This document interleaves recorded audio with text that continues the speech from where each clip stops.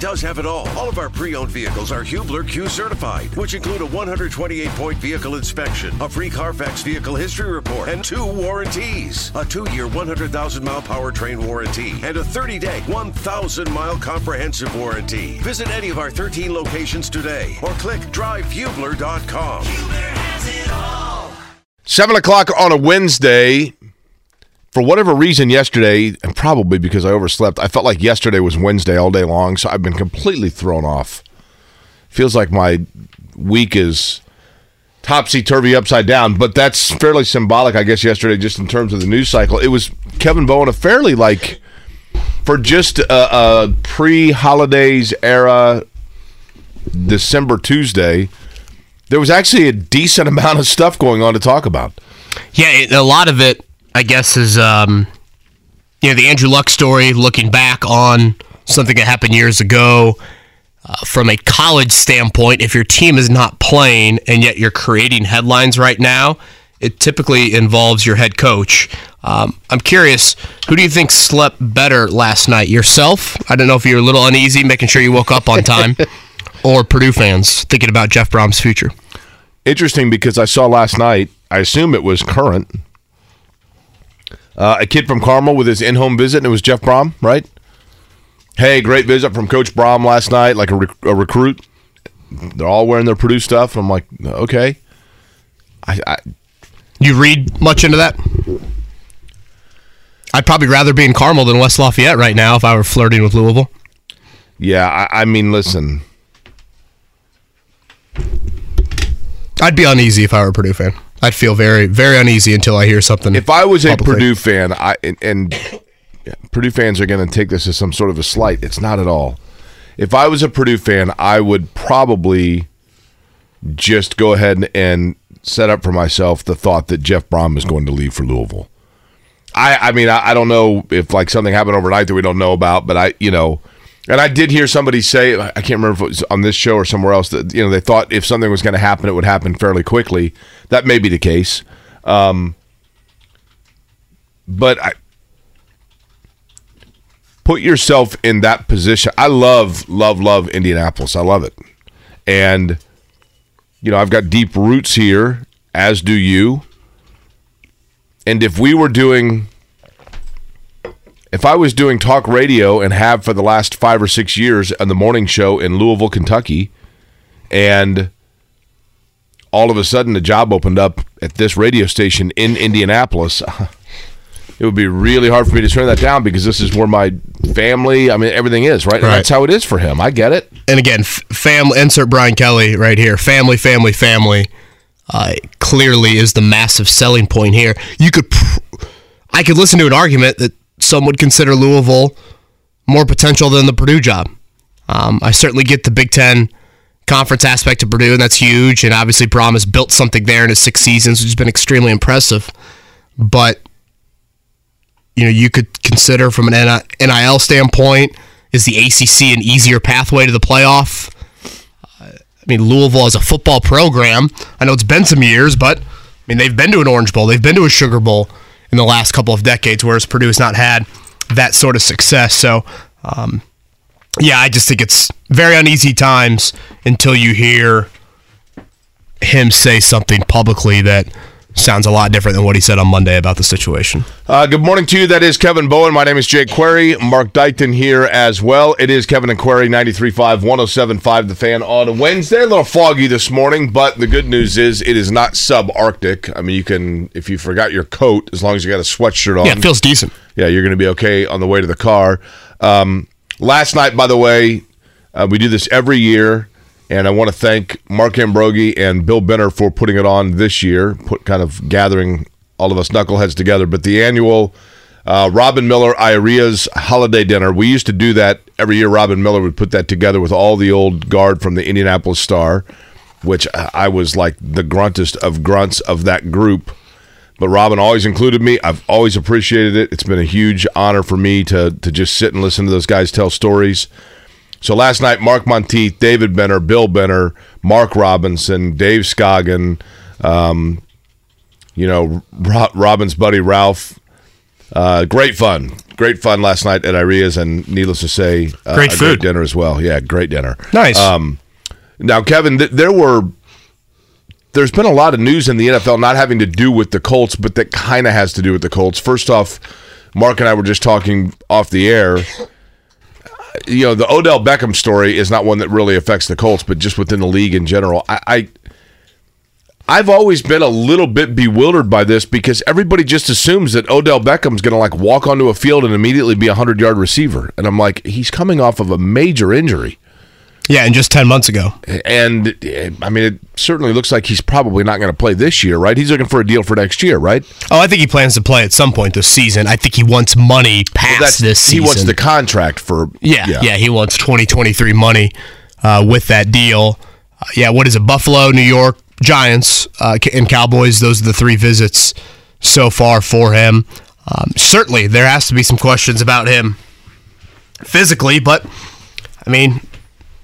when you look at ACL surgeries and you look at the ability to come back from that within a year, I think you do see guys do that. And, if you're looking for Odell Beckham just to be a complimentary piece, I think it'd be worth kicking the tires on. For really all of those teams, it makes sense. The Giants probably in more of a dire need than most with their skill group. But, Buffalo has an injury to Stephon Diggs. They're kind of in scramble mode there. In Buffalo, or Dallas could use a complimentary piece. I think the CeeDee Lamb. Boy, I was really impressed by CeeDee Lamb on Sunday night. He's just a fluid athlete. Colts couldn't tackle him. And they were able to. That's the first time. Listen, I'd be lying if I sat here and said that I watch every Dallas Cowboys game, right? But that's the first time. And I say this only because together. I say this only because it is a glimpse as to what I think more teams would like to do, although there are not a lot of CeeDee Lambs out there. But, Kevin, you notice they started using him more than just throwing him the football. Right. Yeah, a couple jet sweeps there, some big plays, just getting him the ball, period. And that's something that I think just the Colts have lacked for years now. Pierce has shown the ability, of course, to high points and balls and make plays down the field, but the Colts just don't have that, slippery wideout. The guy that, you throw the ball to, or like you said, give it, two on a jet sweep or something like that, and then he goes and makes a play with it in his hands. So I was really impressed by it. But yeah, I would say the big news yesterday, for me, just stunning in terms of the timing. Tennessee firing their general manager, John Robinson.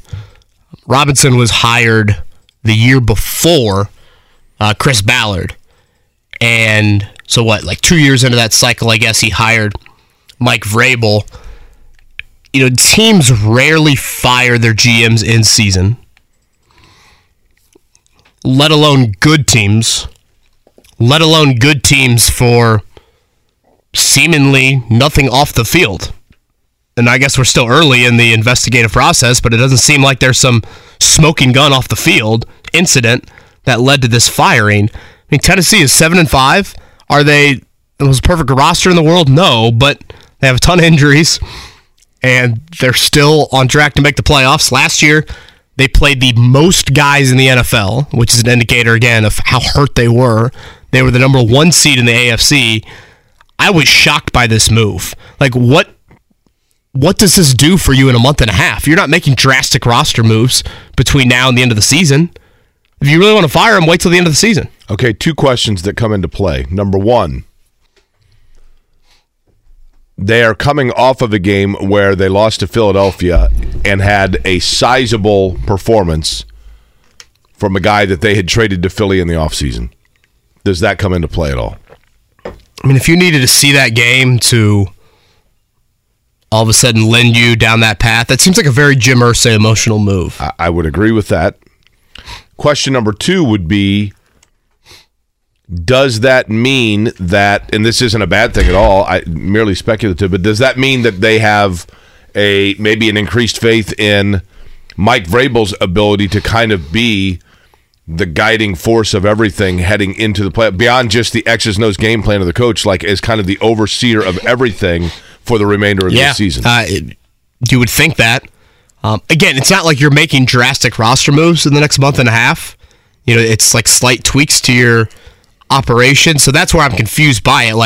Why not just keep status quo, not ruffle too much, and then you make a move at the end of the year, and you would think that would be an attractive GM opening because not only do you have Mike Vrabel in place, you have some decent pieces. Again, I don't think they're the most perfectly constructed roster, but they do have a young quarterback that could be appealing to some, and that you're not walking in there with a cupboard bare after Ryan Tannehill. So allow me to ask this, Kevin, because you had tweeted this last night. You said, and I'm paraphrasing, my mind goes here now. Tennessee has a general manager opening, and Chris Ballard has been very high on Mike Vrabel. Now, by that, do you mean, does that tempt Chris Ballard to explore changing franchises, or do you mean, does that tempt Chris Ballard to call and see if Mike Vrabel then is somehow available because he has no GM to hold him back? Oh, no, definitely the former. Definitely the former than the latter. If Mike Vrabel is making this hire or has a big part in the say of the hire of the GM, which I know is typically not how NFL franchises operate, but seemingly that's how it's going to operate here. And I think Vrabel likes Ballard. Could that be a pairing? Now, I know a lot of people are like, wait, they're going to fire John Robinson and hire Chris Ballard? Those resumes don't match up at all.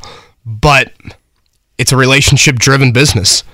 And if the Mike Vrabel, John Robinson fracturing of a relationship was a big part of this, Tennessee ownership is going to say, hey, we need to make sure our head coach is happy. This guy's a star. And if you're going to appease him, could Ballard be a candidate? I don't think it's I'm not acting like there's a whole lot of sourcing that I've done behind that, but as my tweet said, it was one of the first thoughts I had of, this is the GM opening. The situation here in Indy is a bit murky, and that's a connection that Ballard has, and that he is extremely fond of Mike Vrabel. You think the Colts franchise is a desirable place for players or executives from the outside? At its current state? Yeah, I think players are different than executives. I think it's a fine, good culture for players. I think they're treated well, and I think it's an enjoyable locker room. The guys get along with each other, those things. I don't think there's limits on resources from how they treat players. Executive standpoint, you're walking in here and you're going to have to make a giant quarterback decision, and there's a decent likelihood you're not going to have a top 5 pick to do it with. Right, and there's also, you would think that if you're a player, you're looking at it and you're going, man, I'm walking into a franchise where I don't even know who the quarterback's going to be for the next 3 years, or if it's going to be the same guy for 3 years, right? Now, of course, players have a lot less clout to dictate that. Unless you're a high-level free agent, you're really not one to be in the position to, I think, weigh that too much in the process. But when you're talking about a Jim Harbaugh, a Sean Payton, if they do make a move, a GM, somebody like that, then I do think it's very, very relevant on that front. Again, Colts bye week is here. Players are gone. They're across the United States, wherever. Where would you go? Probably depends on what stage of life I'm in. How long do they have? I'd assume back in the building Monday because they play a Saturday game. And next week. They were released from the building when? I think late Monday. So 1 week. Yeah. I'd probably go to the Caribbean until Saturday. Come back, get 48 hours to recharge the batteries. A lot would probably depend on how I feel physically. Again, stage of life for your kids. Boy, somewhere warm would be nice. Those sorts of things. I guess you've got to factor in making sure you don't get stuck, right? Going to Monaco would be great, but what happens if something happens and you get stuck over there? That might not be the end of the world with how the season's gone so far. That's a good point. We got a lot of basketball tonight. This is kind of typically how the schedule unfolds in the winter. It's Purdue, Indiana, and the Pacers, I feel fall on Wednesdays a whole lot. And that's what you got tonight. Purdue and Hofstra. Indiana is hosting Nebraska. And then the Pacers have the Timberwolves to round out their Western trip. Let me tell you where I'm nostalgic. What I miss, mostly because it was simple. It was just simple. What I miss was back in the day, and it is super foggy outside, so you can't say that I'm yelling at clouds here, but I'm yelling at fog. How's that? And by the way, the reflection of the Monument Circle, Soldiers and Sailors Monument, world's largest Christmas tree, onto the new building that's been built downtown is super. Actually, that's the Sheraton. It's super cool. What I miss is back when the Big Ten, you played Tuesdays and Thursday nights and then like a weekend game, and you played all of your non-conference games before the Big Ten season began, and then when the Big Ten season began, you played 16 games, and that was it. Or was it 18? Whichever it was. And that was it. It was 18. And it was just easy to navigate. It was easy to know. It's weird to me. I'm not saying I dislike it, but it's weird to me. I'm still getting used to the fact, even though it's been, probably a decade and a half, of like Indiana playing a Big Ten game and then going out and playing more non-conference games and then back to another Big Ten game. And I get it. I understand all of the reasoning for that. But it was just so easy to know it's Tuesday night, Indiana's going to be playing on Big Tuesday, or it's Thursday night and they're on Channel 4. Purdue is going to be playing. It's Saturday. They didn't turn on all the lights at Mackey Arena for the Channel 4 broadcast, but that's okay. That guy's going to find his tuba up in the attic, and they're going to start the game, and Purdue's playing on Saturday. It was just easy. But there are, by the way, 1, 2, 3, 4. I'm going to give you Kevin Bowen or Mike Dyckton, either one, since Kevin can barely talk. A trivia question. You ready? Sure. Houston, Virginia, Purdue, UConn, Auburn, Maryland, Mississippi State. Those are the undefeateds? That is correct. College basketball? Houston, the number one team in the land, undefeated, followed by Virginia, Purdue, Connecticut, Auburn, Maryland, Mississippi State. Amongst the ranked teams, those are the undefeateds, because last night, number 2 Texas defeated by Illinois 85-78. First loss for the Longhorns, who are now 6-1. Typically, Houston may make a deep run. It might be, I haven't looked at their schedule, but it may be really deep before Houston gets knocked off. But, usually at this point, there are still like 10 or 12 undefeated teams. But there's a lot of parity in college basketball. Butler gets a win last night. They beat Yale 71-61. The Battle of the Bulldogs over there at Hinkle Fieldhouse. Manny Bates outstanding again. And Butler led throughout. They now go to Cal this weekend. No Karl Anthony Towns tonight in that Pacers-Timberwolves matchup. So we'll see if Miles Turner can give it a go. He missed Monday night with Golden State. Obviously, Halliburton and McConnell missed as well.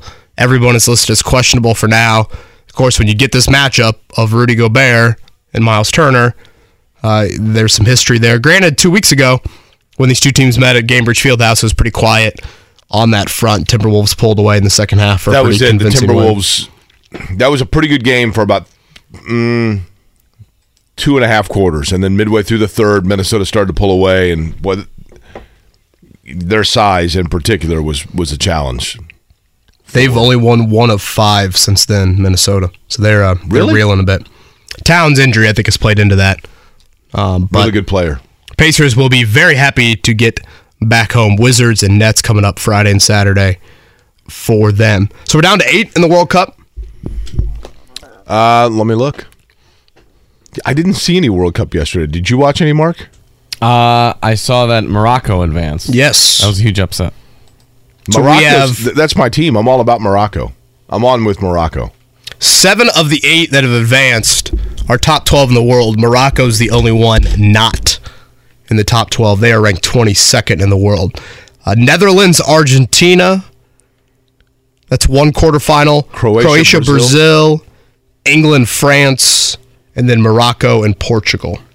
So the big one so far eliminated then would be, you talked about Morocco, would be earlier when Morocco defeated Spain. That was a pretty big upset, right? Mm-hmm. Yeah, yesterday. Yeah. Yeah, and so Morocco now, you're right, in Portugal. So the favorites now would be probably Brazil, right? Brazil and France? Brazil's been the odds-on favorite since the tournament started. Yeah, I would say Brazil and France would be right there. Probably the winner of Netherlands, Argentina. Those are some really juicy type matchups. I guess to use an NCAA tournament term, it's pretty chalky outside of Morocco. Right. And honestly, if Spain would have won, that would have been, I don't think you would have a single team outside of the top 12, which is, I think, kind of rare. What's Morocco ranked? 22nd. So Morocco is like maybe not the Butler Brad Stevens runs. They're a 6 seed. Yeah, okay, that's fair. Yeah, that's about what they'd be, right? So I just think of Morocco as being like this smaller country. Like I mean, I have no idea. Maybe the same size as Portugal for all I know. I think landmass, it's big. Is it? Isn't it? Could be dead wrong on that. Let's check our geography. You know what we do on this program, Mark? We educate and entertain. That's right. Sometimes we educate ourselves because we don't know anything. That's right. We educate ourselves about stuff that people are like, these guys are morons. How do these jackasses get jobs? I think of Morocco and Monaco as the same place, but they're not even remotely Morocco the same, is pretty huge, yeah. I think of Morocco, one of those big countries in the northern... It's northern Africa, right? Yeah. Yeah. Northwest. It just keeps going, it looks like. Takes up like the most northwestern quadrant. Baker Mayfield to the Rams. Quartile? Yeah, Baker Mayfield to the Rams is interesting because what's the long term there for the Rams? Because you would think... Yeah, that's weird. At first you thought like, oh, well, that makes sense because the Rams need a quarterback to end out the year. And then you're like, wait a minute, they're going nowhere, number one. From what I heard, it was because they might get a compensatory draft pick if another team picks them up in the offseason, and the Rams have like 0 draft picks for the next 5 years. Well, that's the thing is the Rams... the Rams are a fascinating tale because when the Rams pushed all in to get a Super Bowl, and it worked. They won the Super Bowl, and people were like, man, see, that's what you need to do is just, the ends justify the means. Until the means start to come to fruition, and then it's like, what the hell were they doing? Because what is the future look like for the Rams now? Isn't it worth it, though? In the moment, absolutely. Absolutely, but then you're having to get creative by going out and getting a Baker Mayfield off the waiver wire in hopes that somebody else signs him in the offseason to get yourself a third rounder or whatever. Yeah, they're in scramble mode. Their pick is going to the Lions with that Stafford trade. So Rams and Raiders tomorrow night. They're acting like Baker might play. There's no way. How about the Lions? I mean, you make that trade, and you're assuming that the Rams are going to stay really competitive, and you're like, okay, so we got a first rounder from, but it's going to be the 23rd pick or whatever, right. And then boom. Getting top fiver. I mean, good Lions Lord. are used to doing that just by themselves. They don't need any assistance. It's like the Lions pick is now down like around 14 or something now, and the Rams pick is the How one. How about the Lions, man? Give it up for the Lions. Trying to go for 500. Playing good football. I mean, they went to the playoffs with Stafford, right? Mm-hmm. But Caldwell. Times. How many times have they been over 500 in, you know what I mean? Didn't Caldwell lead them to 3 or 4 years over 500? How about the Lions being 2.5-point favorites against the Vikings this weekend? Yeah, I was surprised by that. It's got to be in Detroit, right? It is in Detroit, but that's still hostile surprising. environment. Do you like Detroit Rock City by Kiss, Mark? It's all right. It's just all right? Yeah, it's okay. I've heard it a million times. You're kind of like, okay, I can go somewhere Do you think else. most people think Kiss is from Detroit? Probably, but they aren't. Correct.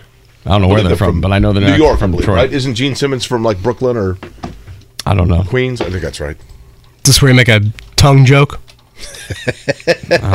Give me. I got the sounder ready if you want to try to make one. Why would I make a tongue joke based on that, right? Why wouldn't you? Stephen Holder going to join us at 8. Alex Golden Going with Queens on that? at 9. Again, nothing so far on the Purdue front with Jeff Brohm. We'll keep you updated on that as the morning unfolds. You would think something would develop here in the next 24, 48 hours, one way or the other on that. Again, Purdue and Hofstra tonight. Indiana's got Nebraska, who just beat Creighton over the weekend. Yeah, Nebraska's playing well. Yeah, that was a really nice win for them. And then Purdue's got Nebraska coming up this weekend as both of those teams play their second Big Ten game. And again, the Pacers close out their Western Conference road trip. 8 o'clock tip tonight in Minneapolis. On this December 7th, we certainly think about everybody that lost their lives at Pearl Harbor. Have you been to the USS Arizona? I have not, no. I'd forgotten today is I knew December 7th is Pearl Harbor Day. If you have been to the USS Arizona Memorial in Pearl Harbor, Hawaii, it is incredibly moving. It's one of the most the way it is displayed is very They do an excellent job of showing you what took place. But the thing that Kevin has never, ever, ever, I've never forgotten was walking out to where the USS Arizona rests, underneath. They've got kind of a walking bridge on the water, and you can still see the rainbow slick of oil that is still coming up from the USS Arizona. I was there 15 years ago, so even at that point, it would have been, some 60 years after the fact. Pretty moving. Yeah, so thank you for saying that. Definitely, yeah. I was thinking about everybody who lost their lives on that day. Kevin and Query here on a Wednesday morning, a little bit of an overcast Wednesday here in Indianapolis. Last night, college hoopage, you had Butler 71-61 over Yale at Hinkle Fieldhouse. Another strong night for Manny Bates. Here was Thad Matta afterwards on Butler getting the W. We beat a really, really good basketball team tonight. I kept telling these guys, in the second half, they won't go away. They're not going to go away, and they just keep running their stuff, and they're really good on trying to pick on certain defenders. And I thought our guys defensively did a really, really nice job, with guarding all their actions. Tonight, college basketball, you've got Indiana hosting Nebraska. I think, is that 8:30? That is correct. And then Purdue and Hofstra at 7. So a couple home games tonight for those two programs. Come on, Mark. There we go. Thank you very much. No. NBA action tonight. Pacers, T-Wolves, 8 o'clock. And then Indiana comes back here. They are home for a 4-game homestand that begins on Friday against the Washington Wizards. Saturday, they take on Brooklyn. That is the Nets. But again, tonight, 8 o'clock. And Kevin had mentioned no Karl Anthony Towns, it appears, for the Timberwolves. Maybe a break for the Pacers, but can they capitalize? We shall see. A lot of health questions still for Indiana. They're a 4.5-point underdog. The big NFL news from yesterday, probably 2 items. The Titans fire their general manager, John Robinson, who had been there since 2016. Never had a losing season. They're looking at their 5th playoff appearance, 3rd division title, 3 playoff wins. Bit surprising to see that move. Baker Mayfield claimed by the Rams, and so that could be the Rams starting quarterback tomorrow night. Rams and Raiders Thursday night football. That'd be quite the turnaround, though, for Baker Mayfield. I'd be stunned if he's under center at weren't they acting like he could? Yeah. They were the only team to put in a waiver wire on him, right? Yeah, I know some people had some questions about the Colts, and I never thought that was a possibility on that front. But yeah, Rams and Raiders on Thursday night football here. Yeah, the primetime games outside of Sunday night this week are not very good. Patriots Cardinals on Monday. Mm-hmm. Oof. Yeah. Dolphins Chargers on Sunday night. That should be fun. Yeah, that is a good one. The Chargers, though, are one of those teams that you keep thinking is like they're going to flip the switch and become really, lights out. And they're good. What are they, 500? They're good, but they're not. Brandon Staley, I think, might be in some trouble. You talk about an attractive job. I would think Sean Payton would want his hands on that. Lastly, in college basketball last night, we mentioned it, Illinois 85-78 over number 2 Texas. That leaves remaining as unbeaten, at least amongst the ranked teams, as Houston, Virginia, Purdue, Connecticut, Auburn, Maryland, and Mississippi State. Basketball juggernaut, Mississippi State. Who's the coach there? Is it Ben Howland? Boy, that's a good question. Probably not, but he was there for... He was there for a few years, right? How about Ben Howland going to 3 straight Final Fours and at one point called out Butler on Selection Sunday? And I remember Joe Cornett hey, Ben Howland, we're still here. We're not going anywhere. Chris Jans. Chris who? Jans, Jans. How long's he been there? I have no idea. This is his first season. Yeah, Ben Howland was at Mississippi State last year. Did he get fired there or did he retire? Can't say he did a whole lot there. He was fired. He was St. Patrick's Day. He was fired. What was that? What was that? That was a touch the stove all that was hot? A little leprechaun giving Ben Howland. Sorry to say you've been given your walking papers. Oh boy. You guys didn't know. Stephen Holder at 8 o'clock. Did you? Alex Golden at 9. The Colts do have a head coaching search they will need to conduct here in about a month. What should they be looking for? We'll chat about that next year. Kevin and I got bad news. Kevin, how about this? We didn't even... Whether it's audiobooks or all-time greatest hits, long live listening to your favorites. Learn more about Kisqali Ribociclib 200 milligrams at KISQALI.com and talk to your doctor to see if Kisqali is right for you. Whether it's audiobooks or all-time greatest hits, long live listening to your favorites. Learn more about Kisqali Ribociclib 200 milligrams at KISQALI.com and talk to your doctor to see if Kisqali is right for you. I don't know where you were scouring through, whether you're on Facebook or whatever, but you just unearthed the nugget of the morning. Matthew, I think he gave you a ring this morning, right, to try and wake you up? That is correct, yes. He just alerted that it's Mark Dykton's birthday. You guys are such good friends. You knew right out of the gate. When's my birthday? September. What? It's 3rd. How the hell did you know that? Boy, I mean, to be fair, Mark, I think we went the entire show of my birthday and without any mention. So yeah, I think we're good on that front. Yeah. Well, we had a shout out. Your wife put something together, I think, didn't she? Was that? Yeah, that was Father's Day. That was Father's Day. When is your birthday? Well, see, this is yours was on a weekend, wasn't it? This would be news. No. It was on a show day, September 18th. Oh yeah, that's right. It was. You know what? I knew that because that's Kelly Mallon's birthday. I'll have to remember that next time. Now, granted, I knew that it was someone else's birthday. Right, exactly. Now, hold on. You are 30. Mark, you are 30. Don't do it. Hold on, 33, right? Me? No, Kevin. I'm sorry, Kevin. You're 33. 41. Right? So in 7 years, not like we'll be doing a show. It'll be a blowout show because it'll be your 40th, right? Like I'm done with landmark birthdays. Is my problem. Mark, you are what? Today's the big 37. Nice. Who's your all-time favorite number? 37. If I could pull a 30, I was trying to think about that. I was like, what's even a famous number 37? Sounds like a Cubs reliever. Lester Hayes. I have to look it up. I don't even know who's the most famous 37. Any big plans tonight, Mark? It was kind of this weekend. We kind of did all that stuff, the Opryland Hotel and all Nashville that action. Yeah, that was kind of it. Going to the casino, all that stuff. So, especially being in the middle of the week, there's not a ton to do. Ashley's got work, so we might go grab dinner at some point and everything. But it's one of those middle of the week birthdays where it's like I can't really do much. So yeah, kind of low key. Plus, it's 37. Who cares, really? Now, will the girls do something for you? I'm sure they will. Yeah, I'm sure they will when I get home and everything. They'll have something cooked up. So. Rodney Harrison? That's not a bad one. I'd go with Lester Hayes over Rodney Harrison. Mark, or I keep calling you Mark. I don't know. Kevin, it sounds like you might not make it to 34. Rodney Harrison? No, I'm saying for your birthday. You're over there. I'm worried about both you guys. Of course, I'm mostly worried about me that I'm going to get sick from you guys because, let's face it, in my world, I'm the straw mixing the drink.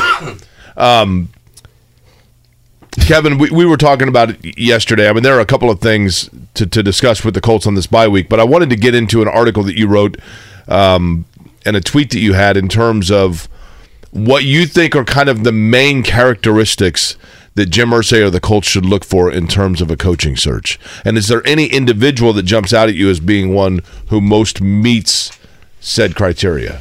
Sean Alexander, John mentions. That's a good one, Mark. In terms I of was number just thinking 37. that's probably the one I'll go with. I'll go with that as the best 37. Yeah, I would say two characteristics stand out more than any. One is, and this is not something that Frank Reich did, but I think in today's NFL, you just need to have more of that CEO leader.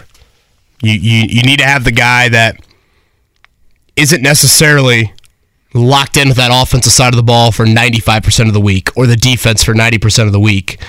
He could pick and choose spots. He has a great grasp of when he needs to be in a different spot within his roster, within his coaching staff. Where do we feel like there's a weakness right now, and maybe I can be there during a given week. I think that's really important, and I think it was really lacking. Honestly, you could say in the Chuck Pagano era, even though he didn't call plays, I think it was more of that defensive mindset. That's typically where he was, and he let the Bruce Arians, the Pep Hamiltons, the Rob Jasinskis of the world run the offensive show. But I thought when we had Tony Dungy on a few weeks back, he made an interesting point about how Dungy never wanted to be a play caller because he felt like when you do that as a head coach, you're kind of treating the other side of the ball, you're kind of neglecting the other side of the ball. And I think that just eventually there's a little bit of wear and tear on that. So when I say CEO leader type, that's what I'm getting at. Nick Sirianni walks in that Philly job, thinks he's going to be the play caller, gets a few games into it, and is like, whoa, this is too much. I got to give this to somebody else. And you kind of just hire other people and allow them to handle that stuff, and you could be the CEO on game day. The second quality that I think is extremely important, and this is going to be very difficult to sift through, but if you're Jim Irsay in the interview process, one of the first questions you have to ask these head coaching candidates is, what is your plan to develop a young quarterback? And what happens when your young offensive coordinator walks after 2 or 3 years when that young quarterback has early success? How do you maintain that success? That to me is such a vital component to this hiring process, in that, yes, CEO leader, I think that's huge. But then just underneath that, your plan for making sure that the quarterback that we draft is in an ideal environment to continue to grow and prosper, and not just have that growth be, predicated on one guy, i.e. an offensive coordinator, a quarterback's coach, whoever, because there will be staff turnover if you have success. That would be the other thing that I'd be hyper-focused in making sure is there during that interview process. Do you believe, by the way, Mark, Meta World Peace, another one with the Lakers. There you go. You could have a lot of We're ages. loading them up now. You could get Meta like 4 different ages throughout your career. That is true, and names too. Kevin, do you believe when you talk about, let's begin with that in terms of a head coach that presumably is going to be working with a young quarterback? For coaching candidates, do you think that's of appeal, or do you think that, like, if Urban Meyer went to Jacksonville because they had Trevor Lawrence coming in, period. That was the biggest selling point to get Urban Meyer to go to Jacksonville. So if you have what appears to be a can't-miss quarterback that you're working with, that's one thing, okay? But do you think, because you know right now that Indianapolis is going to be getting probably the 3rd or 4th quarterback in the draft, does that lead to just enough uncertainty at that position that coaches will be lukewarm about coming here? You'll probably have some a little hesitant, sure. Look at Carolina. I feel like Carolina's right there with Indy in terms of the draft order. Carolina's 3 spots ahead of the Colts right now. So if you get to the end of the year and Carolina's in a position that, they can maybe get one of the top 2, and the Colts are not in that position, would the Carolina job be more enticing to some people? I also feel like if the Colts end up at 9, where they're currently slotted right now, and to your point, Jake, they don't have the pick of the first 2 guys, then that quality that I was talking about and what you need to find in your next head coaching staff of quarterback development takes on even more onus. Right. Because you're not going to have the unquestioned number 1 or 2 prospect. You're going to have to. And no matter where you draft the quarterback, of course, you're going to have to develop. You might have to do some more on that front. So I think that is something to keep in mind. I want to read you something that Gary just sent me. Kevin, I'll let you address it. Hey, Jake, why should Indianapolis fans care so much about Sean Payton's views of the Colts organization like he's above reproach? He's been a winning NFL coach, but he has stained his reputation with Bountygate. When he spoke of locally by the media, it's like he's owed some sort of reverence. He did coach an incredible quarterback for most of his New Orleans tenure. It's like listening to Urban Meyer and Reggie Bush sitting on college game day panels as if they don't have past misgivings. Do you think that Sean Payton is seen in a different light than other guys that would be available? I think when you look at the coaching candidate list, him and Jim Harbaugh are on a different level.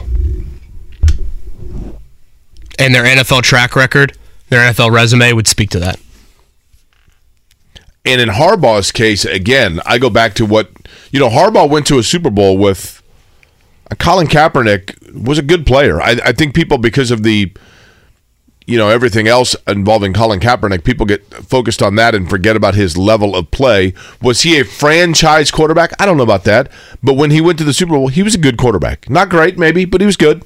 And Harbaugh probably gets some credit for that, does he not? Oh, Harbaugh had a hell of a 4-year run in San Fran. Yeah, and knowing when to make the move from Alex Smith. I mean, there were a lot of things he did that were pretty good there, right? 3 NFC Championship games in 4 years.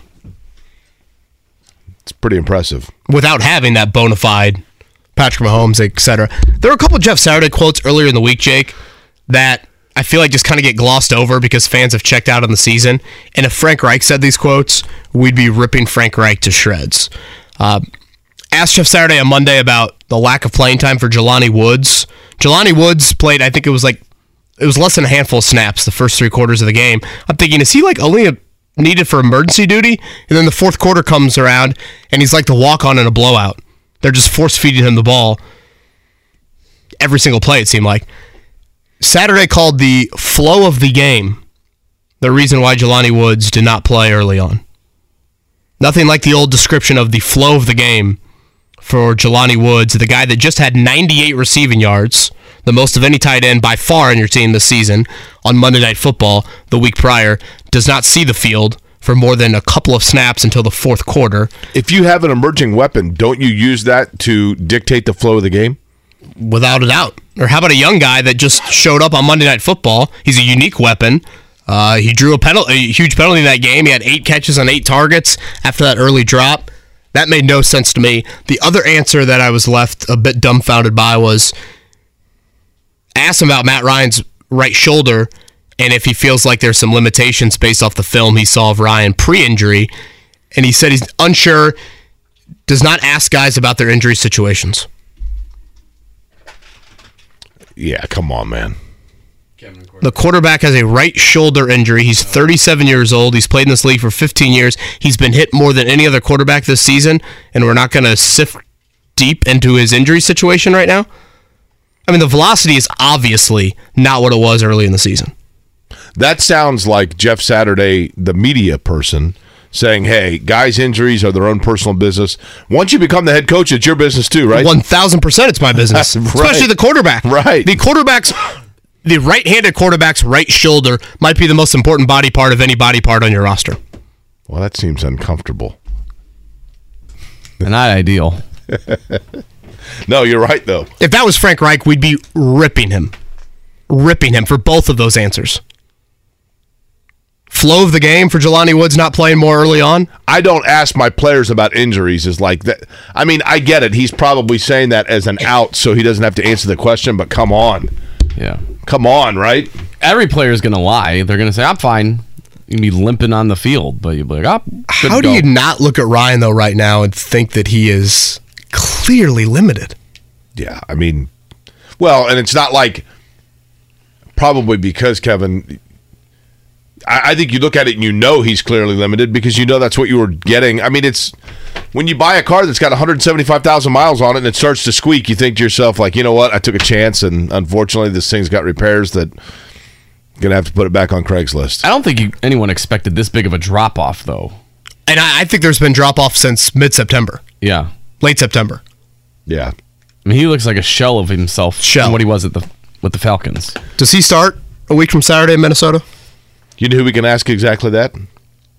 Stephen Holder, because Whether it's audiobooks or all-time greatest hits, long live listening to your favorites. Learn more about Kisqali Ribociclib 200 milligrams at KISQALI.com and talk to your doctor to see if Kisqali is right for you.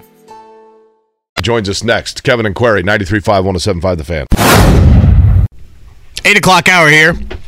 Kevin and Query on an overcast Wednesday morning in Indianapolis. Stephen Holder from ESPN.com is our next guest. He joins us right now. Stephen, any bye week plans? No, I was thinking about getting out of town, just never materialized. So, yeah, I'm just going to lay low, man. And I'm okay with that. It's been a long season. We saw some, I would say, pretty surprising news yesterday in the firing of John Robinson, the Titans general manager. Yeah. Firing of general managers, typically you don't see in season, let alone with good football teams, let alone early December. What did you make of that? I thought it was really, really weird. And I know what the team is saying. I guess I have to take them at their word, but I am extremely skeptical. They are saying the owner's statement said that that he's done a good job, but they were worried about the trajectory and progress. And I think that's a fair concern for the Titans, certainly. I mean, they have had a lot of regular season success, but they haven't won in the postseason. He has missed on quite a few first-round picks. You cannot do that, right? That is clear. However, come on, man. I don't understand. The timing of it for me is just bizarre. It's a distraction for a team that has a chance, that's clearly going to win the division, has a chance to win the postseason, and I don't understand what you gain by doing it now, even if you believe what was said. Now, the conspiracy theorist in me, and this will appeal to Jake's heart for sure. Well, thanks. The conspiracy theorist in me wonders if there's not some disagreement with him and Vrabel, right? I mean, are the Ohio State boosters calling? I don't know. I'm getting really far down the road here, the rabbit hole. But are they placating Vrabel? I have no idea. I don't know. But you start wondering what else is there going on that we don't know about? It was strange to me. Two things, Stephen. The first is it's unfortunate for him in this capacity if it wasn't the case, and that is that just human nature, maybe this is just America in 2022. When something untimely like that happens, I think people's immediate knee-jerk is that it was disciplinary. Something must have happened. What did he do? You know what I mean? And that's unfair, but that's kind of the reality.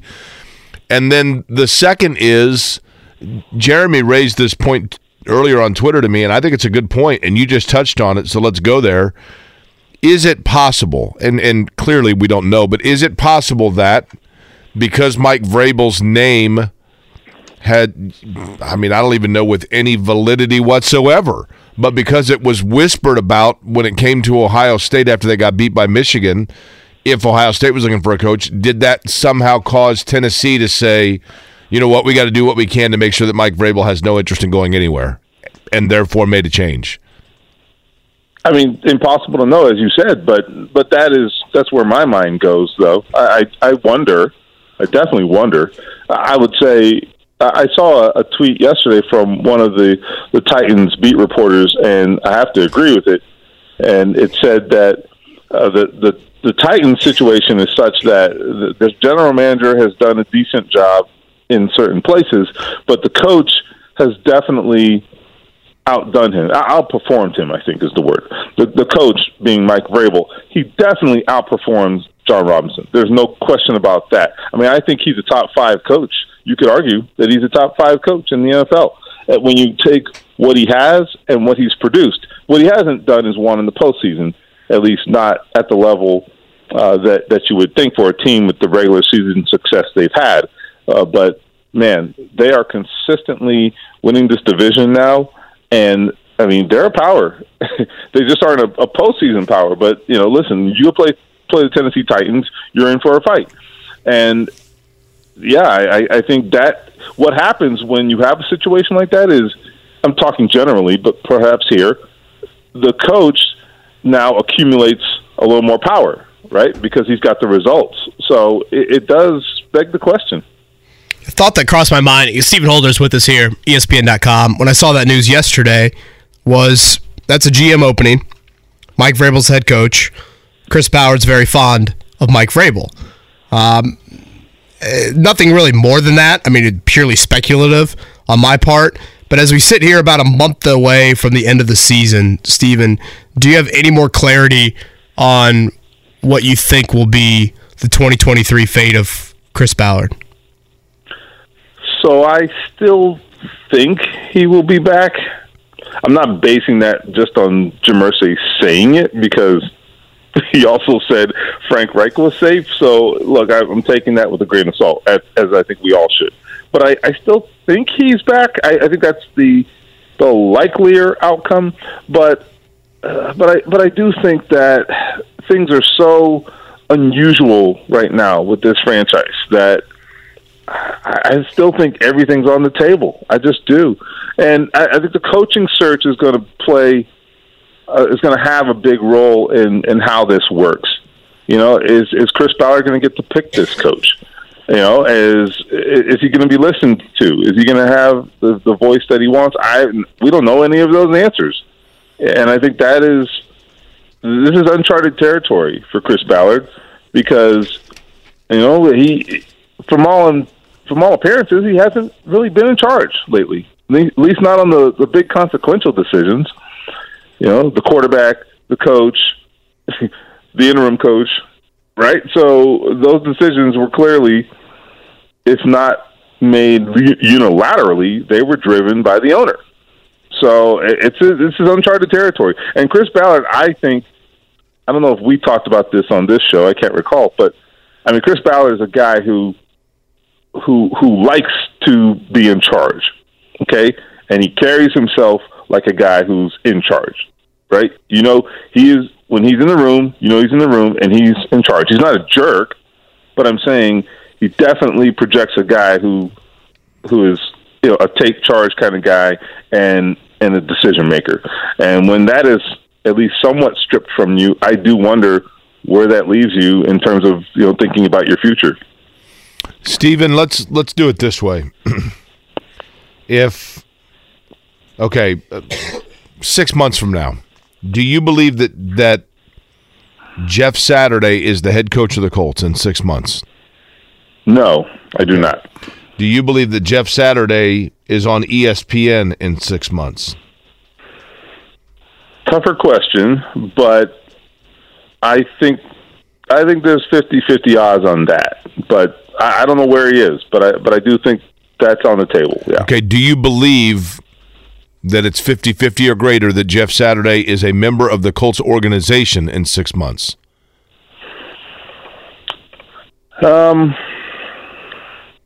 That's where I struggle. Hard to say. I think, as long as no one told me to this, of course, no one ever does that.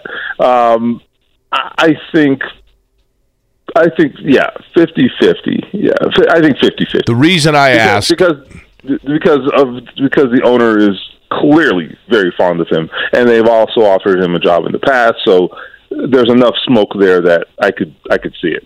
The reason I ask is because does this become a situation if Jeff Saturday is not the head coach of the Colts, where there's only comfortably room for one of the two between he and Chris Ballard? Isn't that a likely? Let me rephrase that. Isn't that a reasonable question to ask? Of, well, wait a minute. It kind of feels like it would be one or the other as opposed to both, or is that me being way overthinking it? I mean, I understand the question. I do, and you're not the first one to kind of raise this topic in general in some fashion. I think that the reason for the question is because we heard what Jim Irsay said about Jeff Saturday, and we heard the way he feels about him, right? So I understand where that comes from. I do. You know, is Jeff Saturday going to be in some sort of front office role? Is he going to be the decision maker on the front office side, and Chris Ballard steps aside? I don't see that. I don't know. I just don't. I still think Jim Irsay is really fond of Chris Ballard. I really do. I do think that is largely a true statement on Jim Irsay's behalf. I know when you see him stepping in and overriding, from all appearances, as general manager, it makes you question that. But I think that really has to do with just frustration, impatience, etc., on Jim Irsay's behalf, and doesn't necessarily mean he's not fond of Chris Ballard. Steven, couldn't part of Stephen Holder, by the way, from ESPN.com is our guest. He's on the Payless Liquors hotline. Could it be accurate to say that part of, not all, but part of what allows Jim Irsay to be fond of Chris Ballard is that so long as Chris Ballard is there, Chris Ballard is a general manager that will allow Chris Ballard is a general manager that will allow Jim Irsay to make decisions for him. Not all the time, but at times, and that's what Jim Irsay is comfortable with, is a GM that allows Jim Irsay to continue to play GM. And he can do that anytime he wants. He's the owner, but you get where I'm going there, right? Yeah, I would say I don't know if that's true. I don't. Now, the reason I say I don't know is because this is not the way Jim Irsay has tended to conduct himself. You know what I mean? So I don't know how their interactions have been lately. They definitely have been interesting, I imagine. And Chris Ballard said they had a spirited conversation, which is South Texas code for, are you crazy? So when he said he was going to hire Jeff Saturday, that's how I interpret it. But so I don't know. I just, it's hard to say. It's really hard to say because this is just such a new territory for this team. This feels like, it feels a little like Bob Irsay to some extent, and that's not something we've seen for a long time.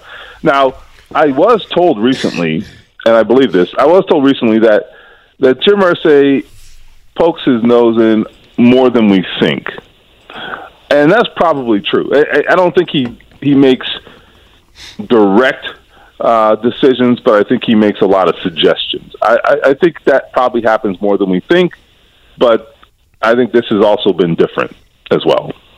Stephen, when the Colts get back to practice on Monday, do you anticipate any depth chart changes of playing younger guys? Yeah. I'm thinking again, a little bit more Jelani Woods commitment. Do you go back to Nick Cross? We haven't really seen a ton of the young defensive tackles they drafted in Curtis Brooks and Eric Johnson. Those are some, I don't know, maybe it's too early. There's still 4 games to go, but I think that's an inevitable question anytime you're 4-8-1. Yeah, I think for that to happen, I think that has to be something where Jeff Saturday is influenced by another party. And the reason I say that, whether that party is the front office, owner, Chris Ballard, somebody, the reason I say that is this, because if you're Jeff Saturday, I mean, there's zero incentive for you to do that. None. I think I understand. I think we even asked him about this. I understand the idea from an organizational standpoint of looking at the young guys, but part of me thinks that the Jeff Saturday, he doesn't give a damn about that. You know what I mean? This is his only coaching resume ever, at least that matters. And to then say, all right, well, we're going to throw in the towel and play these young guys, even if it's the right thing to do for him, that just doesn't motivate him, I imagine. You know what I mean? He's still out there competing and wanting to win because this is all he's got. I don't know. I think it would have to come from above. I don't think he's going to naturally do that. I think, frankly, him going from Ellinger to Matt Ryan a few weeks ago, I think is the evidence of that, right? I mean, it's the first consequential roster move he made was to change quarterbacks. Now, Matt Ryan, it is what it is. He hasn't played well. But I'm just saying at that particular time, that move was made in an effort to jumpstart the offense. So, I don't know. I don't see it. I mean, I don't think it's impossible, but I don't think he's going to do it on his own. You think Ryan keeps his job? Now, I do think there's reason to at least look at Nick Foles, and maybe the argument I just made for why they won't play young guys is the reason you play Nick Foles, because if you're really Jeff Saturday and you really want to go out there and compete and see what you can do, well, the one guy we haven't seen who may move the needle is Nick Foles. I don't know. I think Nick Foles. Well, let me not say that. I'll say it this way. I think Nick Foles crossed some people's minds in the organization on Sunday night. Let's put it that way. Jeff Saturday didn't pull the trigger on it, and I don't know how much it was discussed, if at all, but I think, let's just say, I heard his name in the aftermath, and there was some question as to whether they should have made that move. By other people, at least. I thought it was wild that Nick Foles didn't play a snap in the fourth quarter. Right. Exactly. I mean, after the fourth turnover? Yeah, exactly, yeah. Yeah, we're going to wait till the 7th one. That'll be the breaking point. But, Steven, how awesome is it? I mean, I think it's awesome, actually. I think the Colts, to be truthful, the Colts need to raise a banner at Lucas Oil Stadium that is like a split screen where the left side of it is the fake punt play in the Patriots game with Chuck Pagano, which is the greatest play in the history of the National Football League. And then the other side of the split screen is the Colts taking the victory formation down 35 in Dallas. How awesome is that? You go out and you just take a knee. It's just the best, right? That's legacy, buddy. That is legacy right there. Hey, I was at dinner last night with a bunch of guys, and somebody asked me this question. I said, I don't know. I'll ask Stephen Holder. It's a really good one. And look, I know that the season has yet to be completed. I get it, but we are in the bye week, so this is what we do. Shaquille Leonard, he is or is not back next year? I think he is, just because they've probably got to let this thing play out. The question is, what does he look like, and if he's not the same player, does that at some point heading into the 2023 season, does that force them to consider whether he's a part of their future? So what I'm saying is, I'm saying yes, but is what I'm saying. I just think that so much has happened there physically that you gotta find out what he looks like. We got to see it. You know what I mean? That's gonna be the third year of this thing, of this issue, sort of persisting. If it carries over to next year, that is. We're 2 years into it now. If we're still talking about this in the summer of 2023, now we're talking a third year. I mean, that's Andrew Luck territory in terms of his shoulder injury in Andrew Luck's case. In this case, the lower body ankle / back for Shaq Leonard. Just a really tough injury, man. And if Shaq Leonard, if they say, you know what, he looks healthy, we're going to go ahead and go with this, does that come obviously at the expense of other players that have played well, I think, in his absence, that are free agents? I believe Okereke is up, right? Zaire Franklin is signed in, but Okereke would be up. EJ Speed, too. Yeah. And EJ Speed, yeah. And Okereke, yeah. I tell you, look, I was, you're right, yes. The answer to your question is yes. The decision on Shaq Leonard very much affects other guys. And I will tell you this, I was kind of lukewarm on Okereke before this season in terms of, whether he should be a guy they invest in.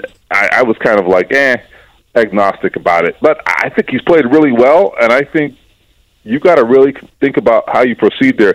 I don't remember off the top of my head the cap implications on Shaq Leonard, and I'm not suggesting anything. We don't know enough to even suggest that he won't come back.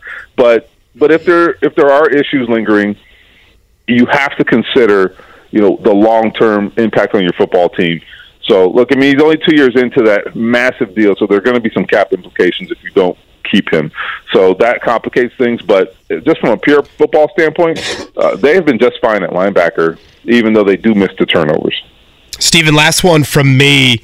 We had Seth Wickersham on to round out the show yesterday. Extremely in-depth piece on Andrew Luck, the first on-the-record comments from Luck about his retirement. What were some of your thoughts on that piece?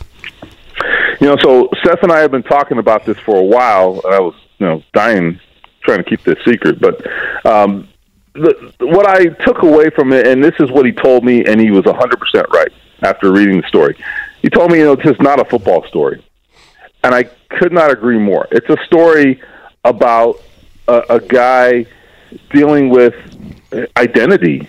That's what it is. And I think I recall that I had a conversation with Luck years ago that I will never forget. And it's still true to this day. And he told me how he was struggling to deal with the idea of fame and being famous and people recognizing you. It was weird as hell to him. He never really, sort of got his head around it, And I think eventually he got used to it, but I don't think he ever liked it. I don't think he ever thought it was normal, And he talked about, I wrote in a story at the Indy Star years ago, and he talked about how, like sitting in airports or walking through an airport and everybody looking at you was like the weirdest thing, right? Can you imagine Andrew Luck, sort of socially awkward, et cetera, and you have to deal with that? So that's just one very, very, very small aspect of all the things he was dealing with, but I think it's a window into who we're talking about here. He was never really comfortable in that role.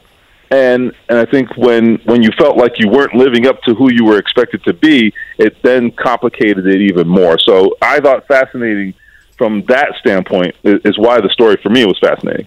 I said last night, Steve, you and I chatted, and then I sent a tweet, and I might have mentioned this morning, I can't recall, but to me, the summary of the article was that Andrew Luck came into the NFL with expectation of being a Peyton Manning, Tom Brady level performer and competitor, and everybody expected him to be like the next Tom Brady in terms of his accolades.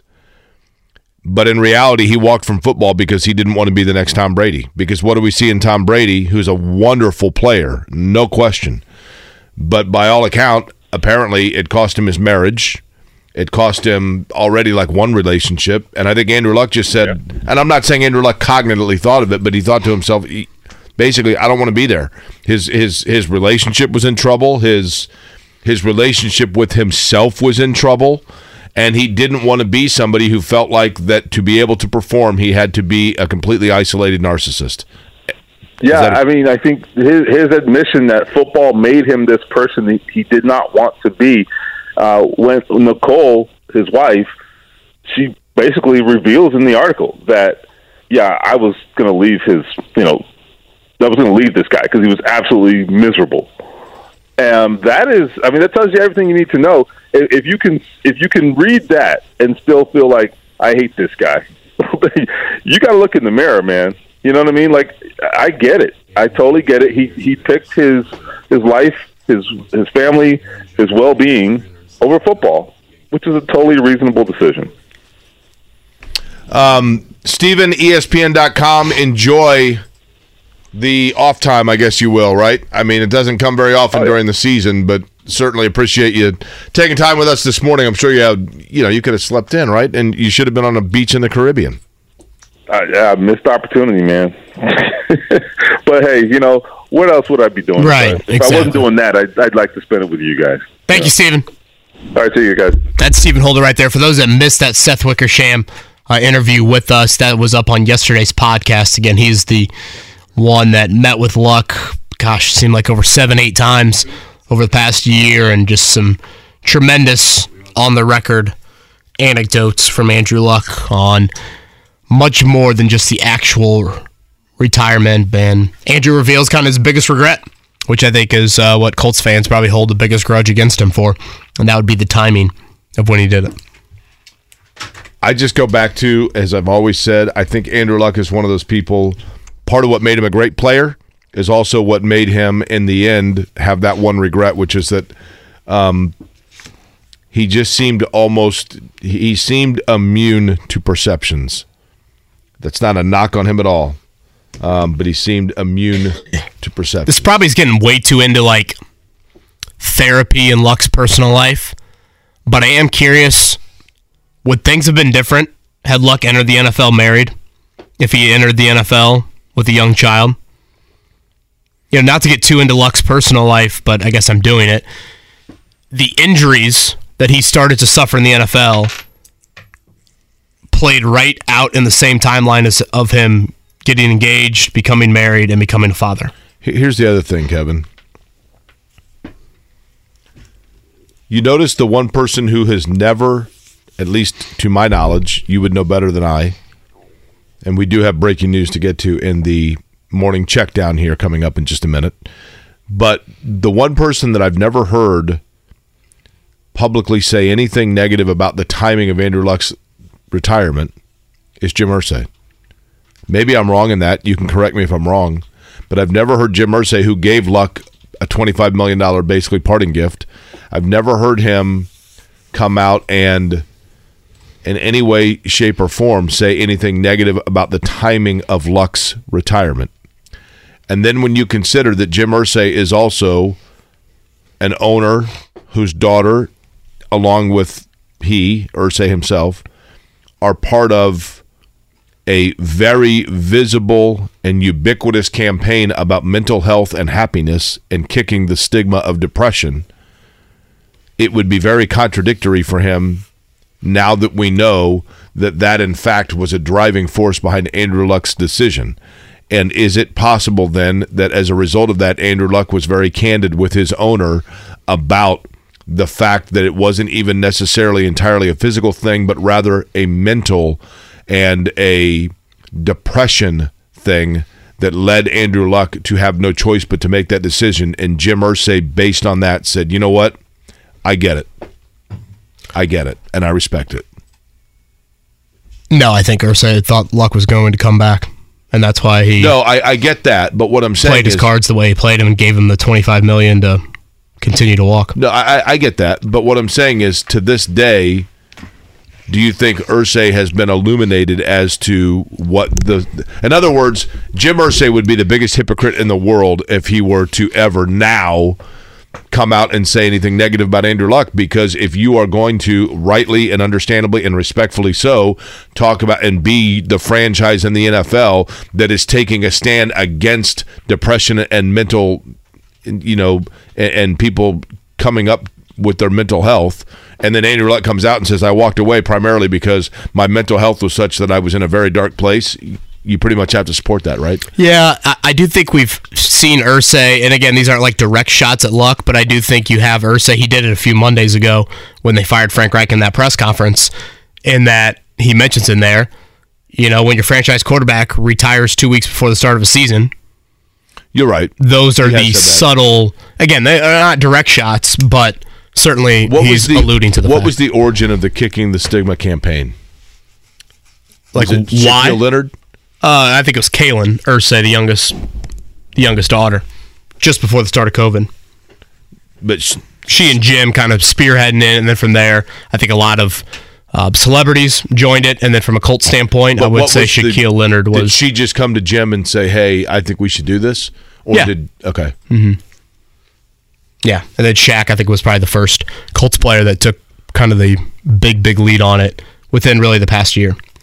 Time, by the way, for a morning check down. The Morning Checkdown, brought to you by Ball State Basketball. Get your tickets at ballstatesports.com on 93.5 and 107.5 The Fan. All hail? What's that? All hail? That's right. Aaron Judge.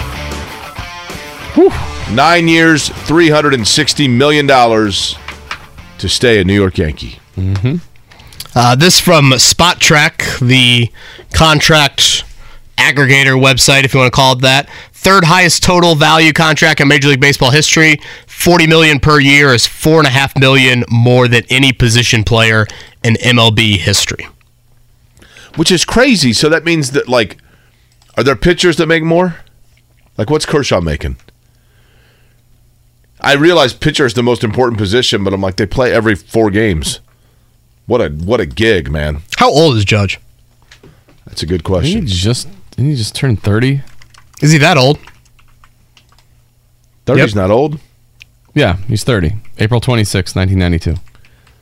I recall, a 9-year deal, right? I recall when Alex Rodriguez signed his deal with the Texas Rangers. I was covering the Cardinals at the time, and God, I still remember that. Asked Mark McGuire, what do you think of the A-Rod deal? And he said, what I think is I better never hear Alex Rodriguez of the Rangers complain about how they don't have the money to build a team around him. I'm like, okay. Was that 10 for 252? That's it. I think that's exactly right. And how many teams, I've always said this, good for Aaron Judge, man. Good for the Yankees, right? Great player, great talent, exciting player to watch. How many times do guys with these deals at the end of the contract, is the team still happy they are paying it? Ask the Angels about Albert Pujols. Correct. Or Josh Hamilton, right? Oh, man. I mean... God, I love to watch Josh Hamilton play. Great player. Locally, Cubs made a couple moves. Cody Bellinger, one-year deal, $17.5 million. And then Jamison Tyon, former Yankee and Pittsburgh Pirate and Indianapolis Indian, 4 years, $68 million. We got a lot of Reds moves we can go over, too. Yeah, I'm sure there's some farm system moves they've made. Yeah, some good moves to the Louisville Bats. From double-A to single-A. They're going to do the beer bats down in Louisville this year like they did this year with the Indians. Hey, that's the promotion I can get behind. Yeah. Hopefully Buddy will be there. Last night, college basketball, Butler over Yale, 71-61. That was a nice win for Butler. They were favored by 6. They won by 10, had the lead throughout. Manny Bates continues to impress. If you haven't seen Butler this season, Manny Bates worth the price of admission. Good player for them in the front court. Indiana-Purdue back in action tonight. For Purdue, that is it the Pride of Hofstra? I think that's right, isn't it? Hofstra Pride. And Indiana's got Nebraska, the double-digit favorite in that one, as IU looks to even their Big Ten record at 1-1. Do you know where Hofstra is, Mark? I actually do know, I think. Delaware is my first but I guess. have no idea. I'm pretty sure it's in Long Island, isn't it? Delaware or New York. That's where I was going. Hempstead, New York. Do we know where Hempstead, New York is? Nassau County, baby. L.I. Hell yeah. Hofstra Pride is correct. The Pride of Hofstra tonight for Purdue. I think they got a decent record this season, so we'll see if Purdue gets challenged at all in that Is it one. on Staten Island? No, it's not on Staten Island. How is it the Hofstra Pride and they only have 3 primary colors? Seems like a missed opportunity, doesn't it? Yeah, we can expand more on that maybe next segment. Tonight, the Pacers and Timberwolves, 8 o'clock from Minneapolis. These two teams played just 2 weeks ago. No Karl Anthony Towns this time around. Obviously for the Pacers, a lot of health questions. Guys that are questionable on the injury report, Tyrese Halliburton with that groin, T.J. McConnell missed the last 2 due to illness. Miles Turner missed Monday night due to the hamstring injury. I'm just now remembering I had a dream last night that Andrew Nembhard was playing in the G League. Wow. What did you eat before bed? Yeah, what we did tacos last night. Okay. Is that a dream or a nightmare? Yeah, no kidding at this point, right? And I was like thinking to myself, wow, what an impressive dude. He just plays every night. 31 one night against the Warriors, and the next night he's taking on the South Dakota Skyforce. The Maine Red Claws, and he's having 40 in that game. You think this is a dream because you're sick? You're dreaming about Andrew Nembhard in the G League? Did you drink the NyQuil? No. Okay. Robodose, did you do that? No. Okay. Last night, by the way, in college basketball, since we're talking about games tonight, last night it was Illinois 85-78 over number 2 Texas. That leaves Houston, Virginia, Purdue, Connecticut, Auburn, Maryland, Mississippi State as the unbeatens remaining amongst the ranked. There might be, Montana State might be undefeated. I'm not sure, but just now remembering we need one more pop quiz question. Oh, really? Okay. One of them might come down to the World Cup and the final 8 in the World Cup. The biggest long shot still left, Jake? In terms of odds, I'll go with Morocco. So, yeah, we need one more question. Morocco looks beautiful. I looked it up. It's right on the Mediterranean and the Atlantic. Gorgeous. All right, we'll do the pop quiz in about an hour. Coming up at the top of the hour, Alex Golden to talk a little bit more Pacers. We'll go back in the Colts conversation next. Kevin Aquari right here on a Wednesday. Whether it's audiobooks or all-time greatest hits, long live listening to your favorites. Learn more about Kisqali Ribociclib 200 milligrams at KISQALI.com and talk to your doctor to see if Kisqali is right for you. Larry Bird, Terrell Owens, and Mark Dykton. Hell yeah.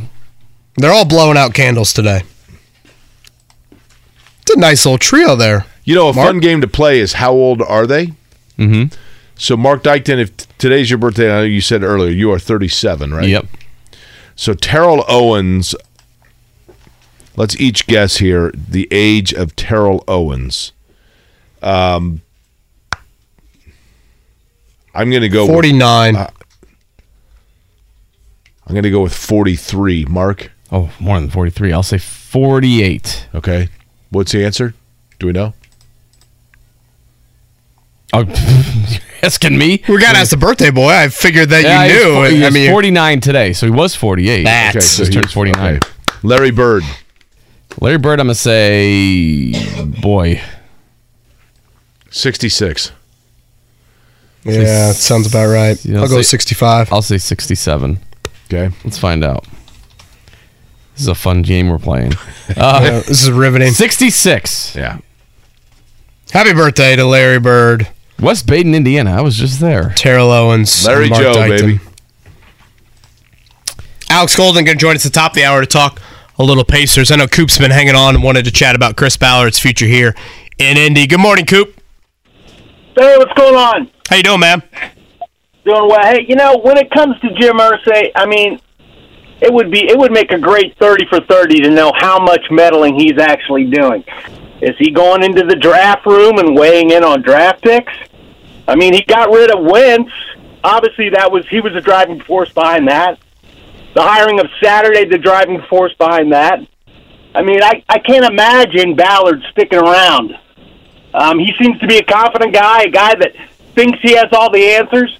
He's clearly been cut off at the knees. Yeah. I mean, this would make a great backstory. Hey, Coop, I got a couple questions for you. Make some great points, Coop. You do. The first question I would have for you is, as a Colts, I assume you're a Colts fan, right, Coop? Correct. Okay.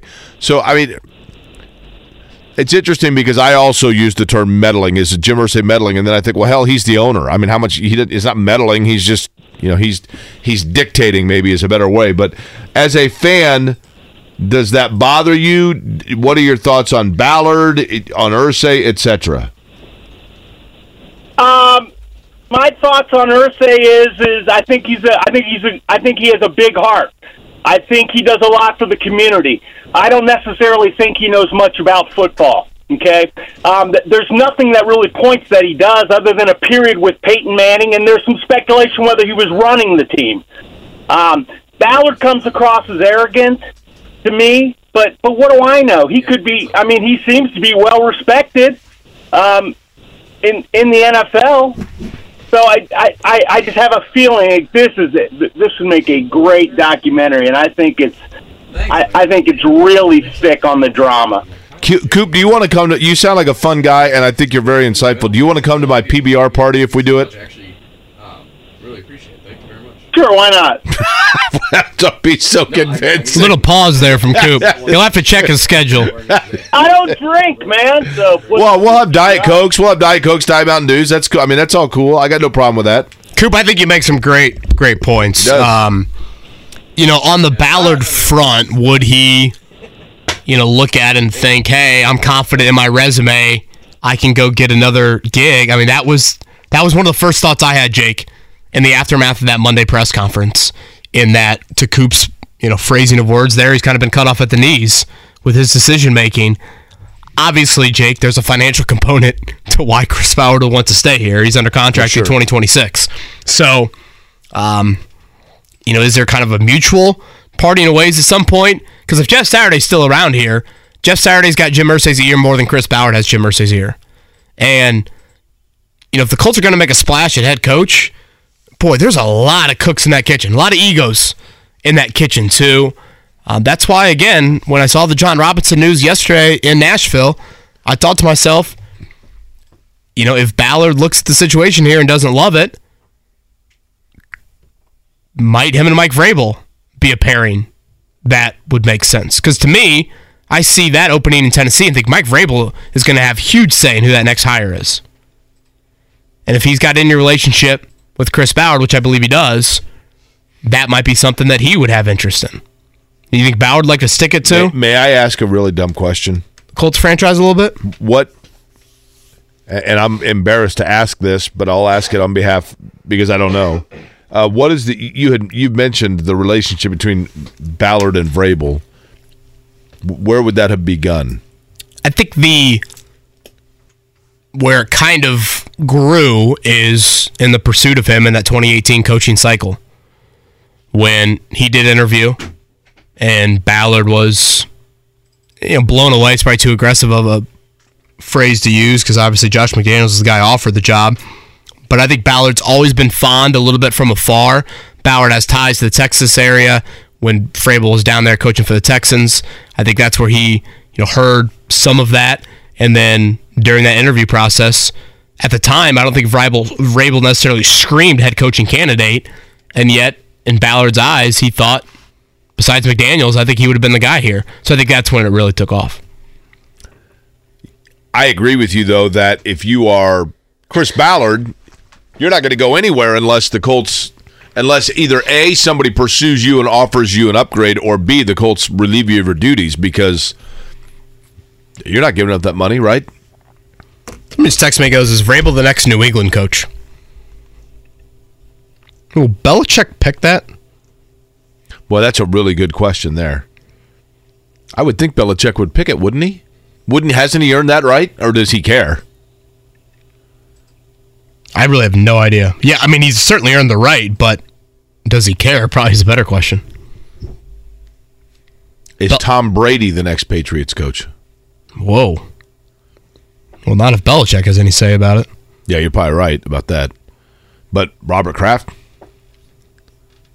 I mean, clearly that was Josh McDaniels. We thought that was Josh McDaniels' gig, and that's why he stayed, and then he ends up McDaniels. This is his last stop as a head coach, is it not?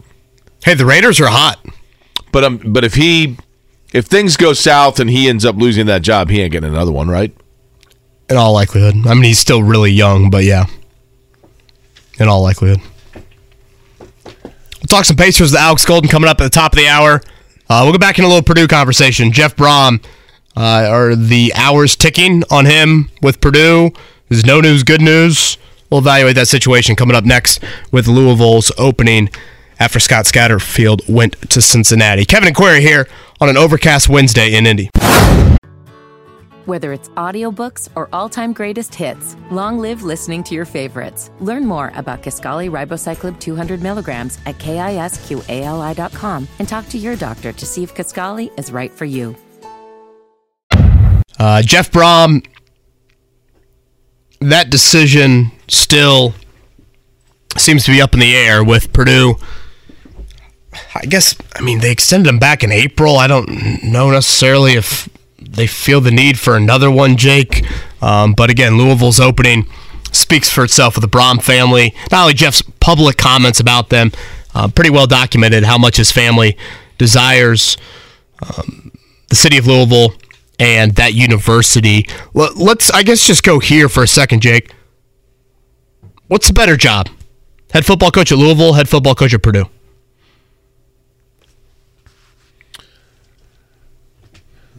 It's really a really good question. One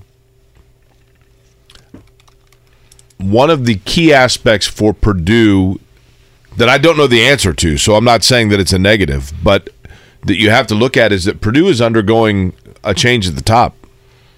Purdue's getting a new president, so who knows what that means in terms of their vision for athletics. Yeah, Mitch Daniels out at the end of the year. Right, and Louisville is committed to athletics, and Louisville has boosters that are committed to athletics. They got a beautiful stadium. The University of Louisville, now not unlike, obviously in Lafayette, Purdue is the creme de la creme. But the University of Louisville, you drive down 65, you can see the football stadium. I've been to it. It's a beautiful facility. But Purdue is in the Big Ten, and you want to be in the Big Ten, but Purdue is also in the Big Ten where there's going to have, probably an improving Nebraska in your division, USC and UCLA joining. Ultimately, it's probably going to be a 20-team league. Louisville, I guess the question mark for Louisville is that what league are they going to be in? If there are mergers, if the ACC gets plucked, what does that mean for Louisville? So I guess what I'm getting at is there are question marks on both ends, which would lead it to, in my opinion, a draw. Your question would be a draw. So then if the question becomes a draw, then it becomes, at which place are you more comfortable living and working? And Jeff Brohm's made a lot of money. At some point, I think all of us as humans say, it becomes less about how much you're making and more about just what your comfort level is in life. And he's got probably all the money he needs or all the money his kids need. So then do you just say, but the other one, it's where I grew up. It's the people, the fans that are coming to the stadium every day are the fans that I walked into stadiums with to watch games when I was a kid. They're the same fans that cheered for me when I was a player. Yeah, I'm going to recruit at Trinity High School where I played. Yeah. So familiarity is a big thing. And that's not to say, obviously Purdue's 3 hours away from Louisville, 2.5 hours away. But it's not like it's a major thing. But from the outside perspective, I think there might even still be coaches with no dog in the fight that would say that they think Louisville is a better job. I remember... I think it probably is the better job. I think Purdue's biggest case for it being a better job is conference affiliation. In that if you believe it's Big Ten and SEC and everybody else, right, then you want to stay in these power conferences. But Jake, think about it. NIL money at Louisville, in that market where there's no professional sports team, right, and everything gets funneled into that. And you've got Yum Brands and Papa John's. Athletic program. Yeah. Look at their basketball facility. These are state-of-the-art facilities down there. So if you think about it, if you look at just the football program's success over the last 2 decades, again, Louisville's been to a Sugar Bowl. They've been to an Orange Bowl. They've gotten to a level of college football. And again, being in the ACC helps.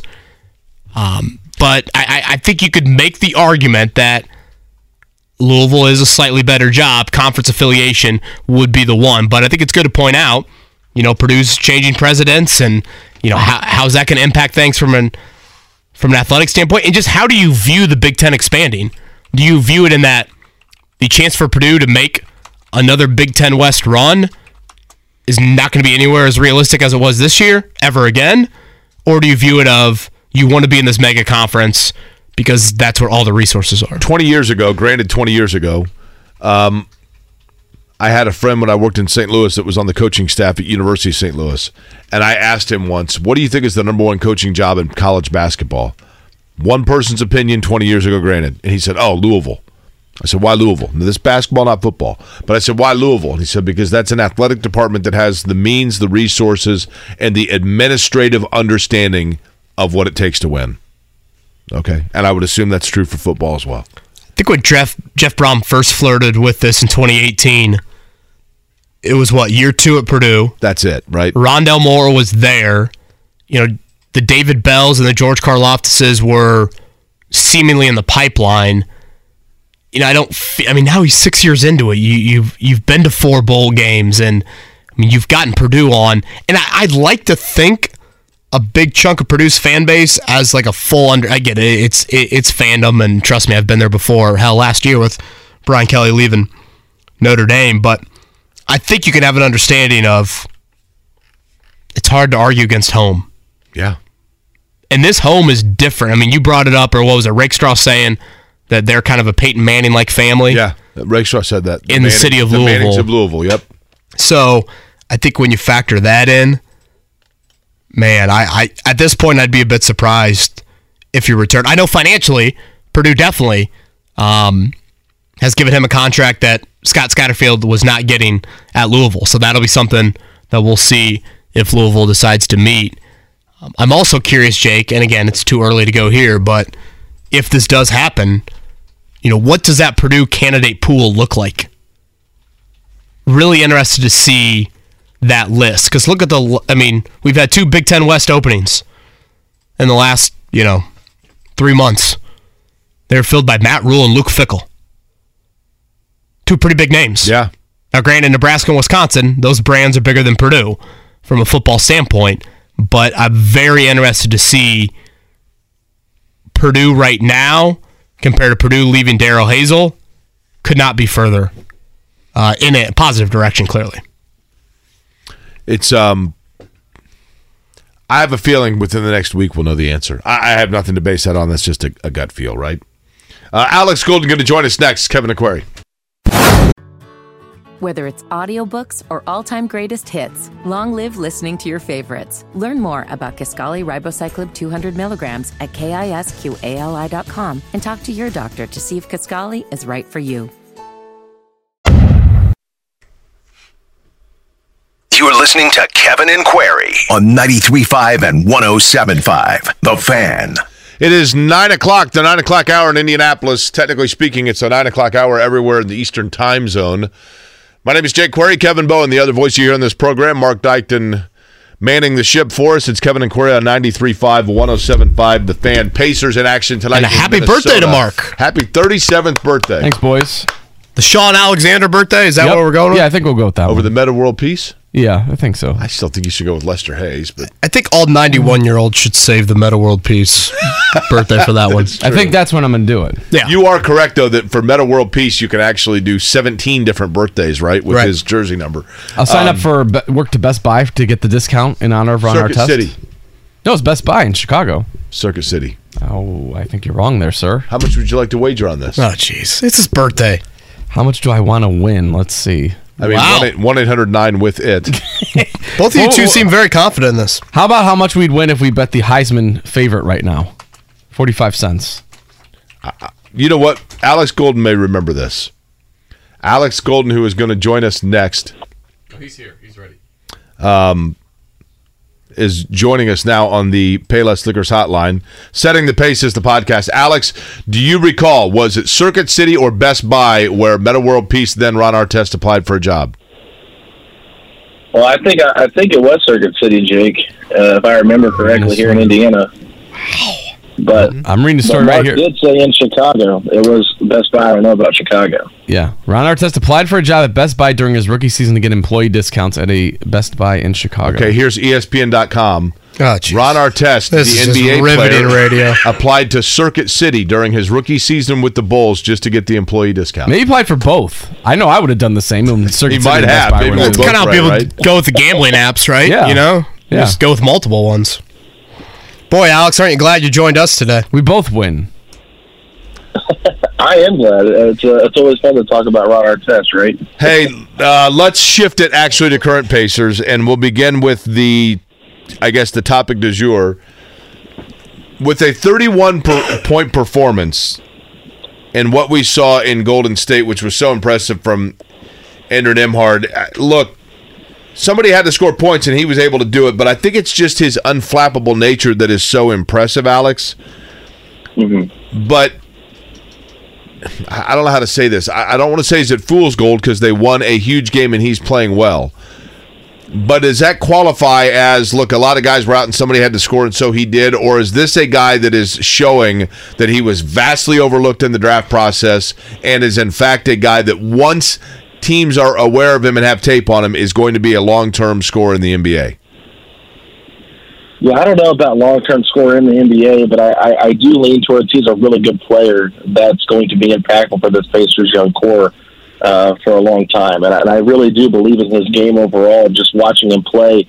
Rick Carlisle's raved about his, basically inability to get rattled by anything. He just is so poised, not afraid of the moment, and I think, that confidence in himself and his ability to play well in tough situations so far this season, it's something that we can look forward to being maybe the norm for him. So I don't see him as a scorer, more of a pass first kind of guy that gets others involved because he has such a good eye in terms of court vision and has such a nice ability to throw lob passes to elite lob threat players like Isaiah Jackson. So his game is just very well rounded, and didn't even talk about his defense. I thought you could make the case that he might have been the best defensive player as well against the Warriors in that game. So I just feel like Nembhard definitely going to look back on this and feel like the Pacers got the steal of the draft.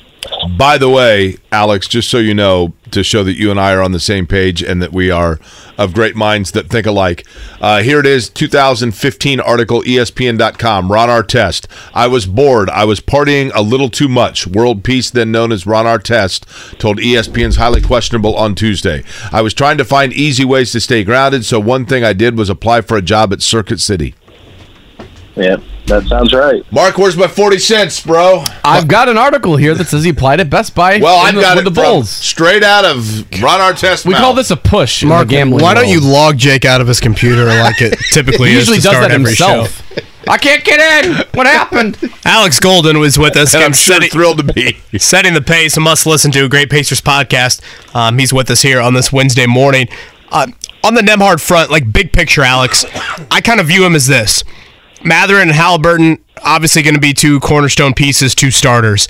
I'd like to put kind of a pure shooter with them in that starting lineup. I still think you need kind of a wing, kind of a big wing defender at that 4.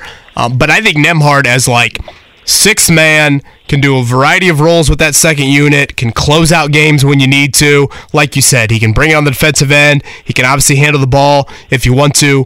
Offensively, that's kind of how I envision it. If you were to look a little bit big picture with him, how do you view things? No, I think you're right on the money there, Kevin. I think really for Nembhard, he's playing in the starting lineup, 1, because he's a good defender. 2, it gives them a secondary playmaker, which I think they need. But 3, they have T.J. McConnell, who really can't do anything off the ball and be that impactful, especially offensively. Now, defensively, we know McConnell can, get in there and be a pest, but offensively, McConnell's best when he has the ball in his hands. And so, it's kind of tough to play Nembhard as the backup point guard right now and to kind of eliminate TJ from the rotation. So, big picture, though, you have to think eventually that second unit is going to be Nembhard's to run because we saw against the Warriors what he can do when he has the ball in his hands more than just kind of being a secondary playmaker, a guy that's setting screens and getting in the middle of the zone and trying to play the playmaker there. It's like no, this guy can really do some special things, and I think that's what his long-term goal is. But, yeah, I do believe, even if he isn't a starter, right, which is a big picture thinking here, I do think he's that good defensively and offensively where you can trust him to put him in that final five and close out games. And I feel like the Pacers have already done that this season. A lot of the times he's been that fifth guy with Mather and Hield, Turner, and Halliburton when they've closed close games, and it's worked out pretty well for him. Alex, Rick Carlisle's been pretty generous with his rotations in terms of kind of getting everybody involved throughout this, seeing exactly who they have this season. And then, of course, they've played well, and this is a group that likes each other. We're about a quarter of the way in now. Is there a player, maybe there are two, that you look at and say, it appears as though they've kind of been squeezed out of the rotation here and they're not getting the minutes that I expected? Yeah, I think the first one that comes to mind has got to be Terry Taylor. I mean, everybody talked about Taylor being, this really impactful guy. Chad Buchanan came on your guys' show and talked about him. We've only heard great things about what he does, but then the playing time doesn't reflect that. So I think he's a guy that's on the outside looking in. And once Chris Duarte comes back, I'm really curious to see what they do with O'Shea Brissett's minutes, because O'Shea was out of the rotation. He's finally got back into it, and I thought he's played really well since he was put back into the rotation. And I feel like Aaron Nesmith, while he's been a good defender, he's been a guy that I've not been super impressed with so far this season. So I'm kind of curious where they slide Duarte in and whose minutes get adjusted there. But Terry Taylor for sure, and I think the obvious one, the other guy that's not really been playing a lot, is Goga. But at this point, I just don't really think he's got a long-term future with the Pacers, especially with how many bigs they have. So those would be Taylor and Goga would be the two guys I think that have been out of the rotation the most, but Taylor the most surprising. He's at Alex Golden NBA on Twitter. Alex Golden with us right now on the Payless Liquors hotline. We're about 2 months out from the trade deadline. We're about, a month and a half, probably 2 months into the regular season. What, if any, has changed for you on the Miles Turner and or Buddy Hield trade front? Yeah, that's a great question. For me with Turner, it's always been this. If he fits and he wants to be here and you can come to an extension, he's not too old that he can't be a part of this core moving forward. But if he doesn't want to be here, or if he wants to test free agency, you can't lose him for nothing. So you got to keep an eye on that. I did find it interesting yesterday. I think Zach Lowe mentioned it about 3 different times on his podcast that there could be talks between the Pacers and Turner extending. He just kind of casually threw it out there a couple times, so I'm not sure if he's got any concrete, reporting behind that, or if it was just him thinking out loud. But it did seem like he maybe knew that they could be interested in coming to a mutual agreement, which I'm not so sure was the case, obviously, in the offseason after they approached the DeAndre Ayton, the signing there. So with Buddy Hield, it is a bit of a logjam back there at the guard position, and I think that's where it gets kind of interesting. But I do like what Buddy's brought to this team, even though he's in a bit of a shooting slump. I think he fits well with what they're trying to do. So you don't have to trade him unless you find something you really like, and that's kind of how I've felt this whole time. But eventually Mather needs to be the full-time starter at the shooting guard. Don't love his fit next to Buddy. So ultimately, the bigger picture here is maybe if Buddy's not willing to come off the bench and play a lesser role as Mather kind of grows into that starter, you look to trade him and see what you can get. But as far as Turner and Buddy together, I mean, I think you can't get so. I think Bob Kravitz said it best. He came on our podcast and said that you can't fall in love with the early season success of this team and lose sight of the bigger picture. You have to make the right moves to help your team get ready for eventual playoff contention in the next 2 to 3 years. I feel like, Alex, and you tell me if this is parallel with what you kind of hear or the feel that you get, but I feel like with Miles Turner, he's a really good player, and he really plays well with what the current installment of the Pacers roster is. And in the end, I think that Miles Turner may look at it and say, my style of play is really kind of suited and catered towards what they have now put on the floor in Indiana.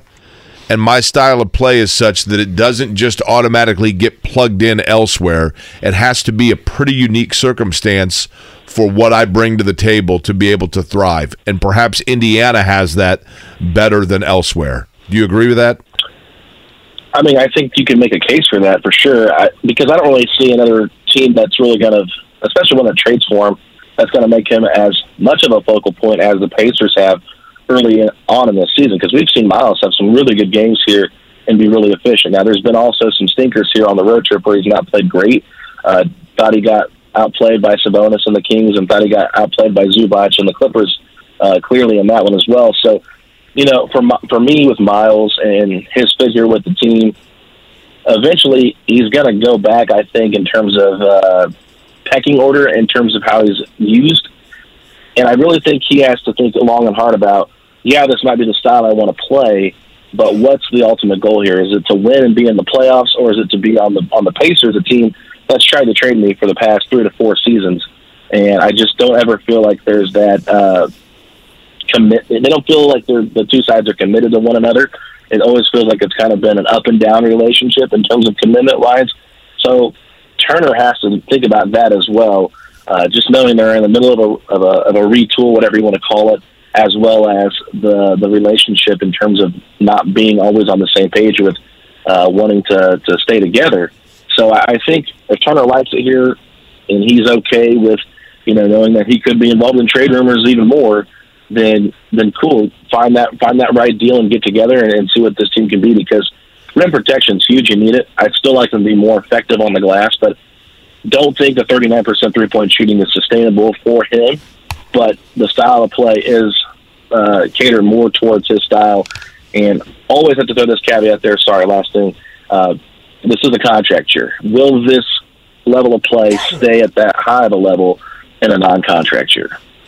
Alex, the days of wobbling for Wembanyama seem a bit, in the distant past at this point.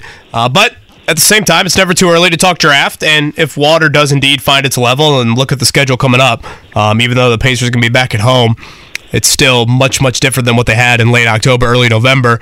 I think we expect the Pacers to level out a bit.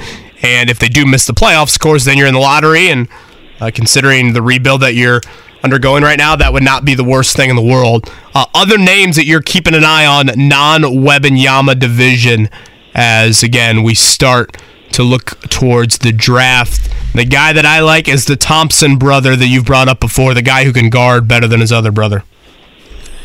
Yeah, that's Amin Thompson can do that pretty well. It's really fun to watch them play.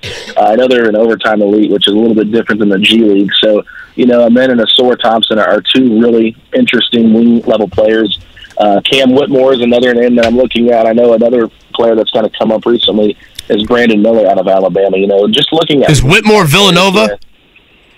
Yes, he's at Villanova right now. So I don't think he started off the season playing because he had an injury he's come back from, but I think he's back now. I haven't had a chance to watch too much of his game this season, but I know that he's been in my top 5 in terms of like my preseason rankings. So a lot of people high on Cam Whitmore. I just think he's a smart player. He's a wing, and that's what this Pacers team needs, is just wings and guys that can play the small forward, power forward. I mean, you can only play Matherin and Buddy Hield at the power forward in small lineups so long before it eventually comes back to bite you in the butt, specifically in the playoffs. And this is where I think you've got to get some size out there. It was actually really interesting to watch Kendall Brown play against the Warriors, just because you're like, wow, it's nice to have a wing out there that can move and have some size. So hopefully one with a little bit more skill than Kendall Brown, not just athleticism, but more offensive skill in terms of being able to add that to your team. But yeah, I think the Pacers, like you said, this schedule, man, it's been a blessing. In November, it was really nice, and I can't believe how many games they had off and how many they had at home as well. So it's going to be tough, and this road trip feels like maybe how the rest of the Pacers season will go. You'll have some nice wins in there, but you could be looking at some blowout losses as well. That Thompson twins, I was a big fan of them in the 80s. Thompson twins. Did you like them, Kevin? Mark? What? Are you guys not up on your new wave 80s music? You mentioned the Thompson brothers. Do you not like the Thompson twins? Am I the only one that when you mentioned the Thompson brothers thought of the Thompson twins? Got a professional on the line here, and this is how we are treating them. Alex, do you remember the Thompson twins?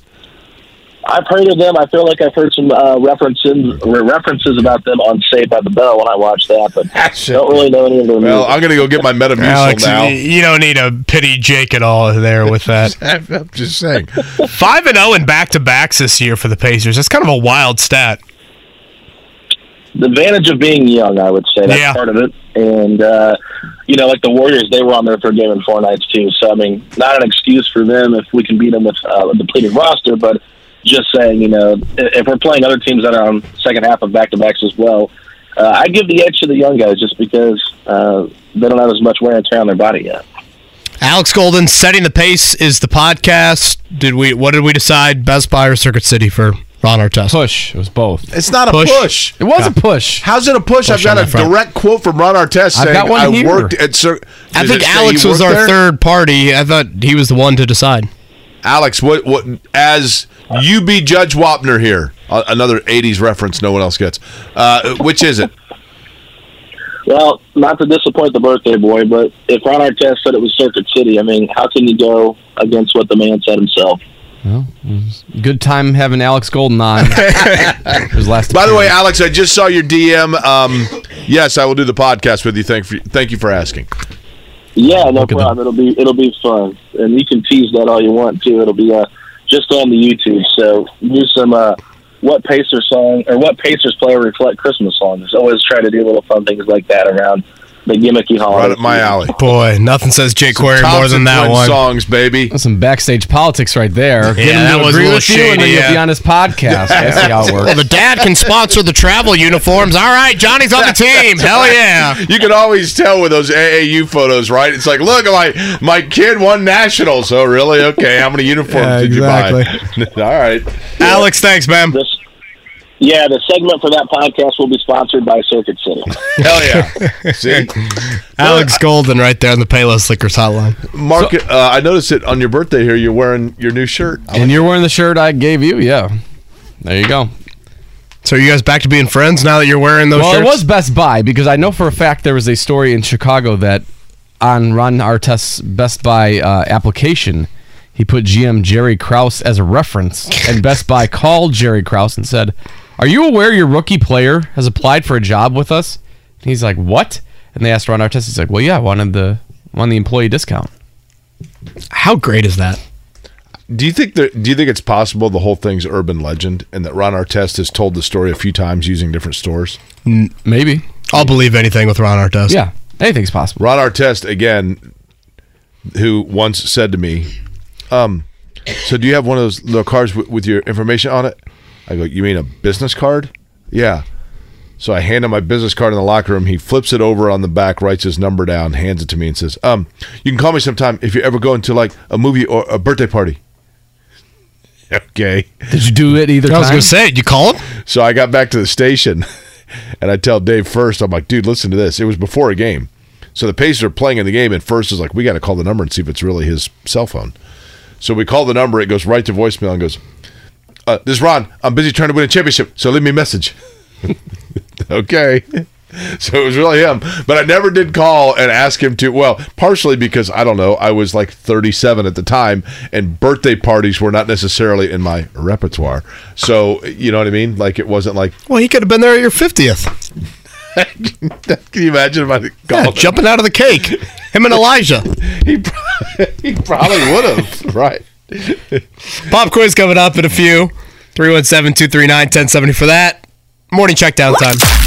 The Morning Checkdown, brought to you by Ball State Basketball. Get your tickets at ballstatesports.com on 93.5 and 107.5 The Fan. Last night in college basketball, Illinois 85-78 over number 2 Texas. That drops the Longhorns from the unbeatens, leaving Houston, Virginia, Purdue, UConn, Auburn, Maryland, and Mississippi State as the remaining unbeatens in the AP Top 25. Butler, a 71-61 win over Yale. Thad Matta was very pleased, Kevin, with that victory. He was very pleased. Manny Bates, again, 22. and 14 for him. They led throughout, 50% from the floor, 50% from three. Here was Thad Matta on the W. So we beat a really, really good basketball team tonight. I kept telling these guys, in the second half, they won't go away. They're not going to go away, and they just keep running their stuff, and they're really good on trying to pick on certain defenders. And I thought our guys defensively did a really, really nice job, with guarding all their actions. He likes to say really redundantly. Didn't Purdue lead off the tournament last year with Yale? Or am I imagining things? They certainly was. If it wasn't last year, it was within the last few years. It was like Yale and Texas before St. Peter's in the Sweet 16. Tonight, college basketball-wise, speaking of Purdue, they got Hofstra up at Mackey, 7 o'clock tip for that one. Indiana has got Nebraska at Assembly Hall. That is an 8:30 tip. Saw Indiana favored by double figures in that one. Nebraska, though, coming off a win at Creighton. That is a great win for Fred Hoiberg, and great wins and Fred Hoiberg have not gone together in his time at Nebraska. Yeah, Nebraska's starting to play a little bit better, so we'll see for Indiana what happens with that tonight. And as we'd mentioned with Alex, Pacers at Timberwolves, 8 o'clock tip tonight. Then they are back home to take on Washington on Friday, Brooklyn on Saturday, part of a 4-game homestand.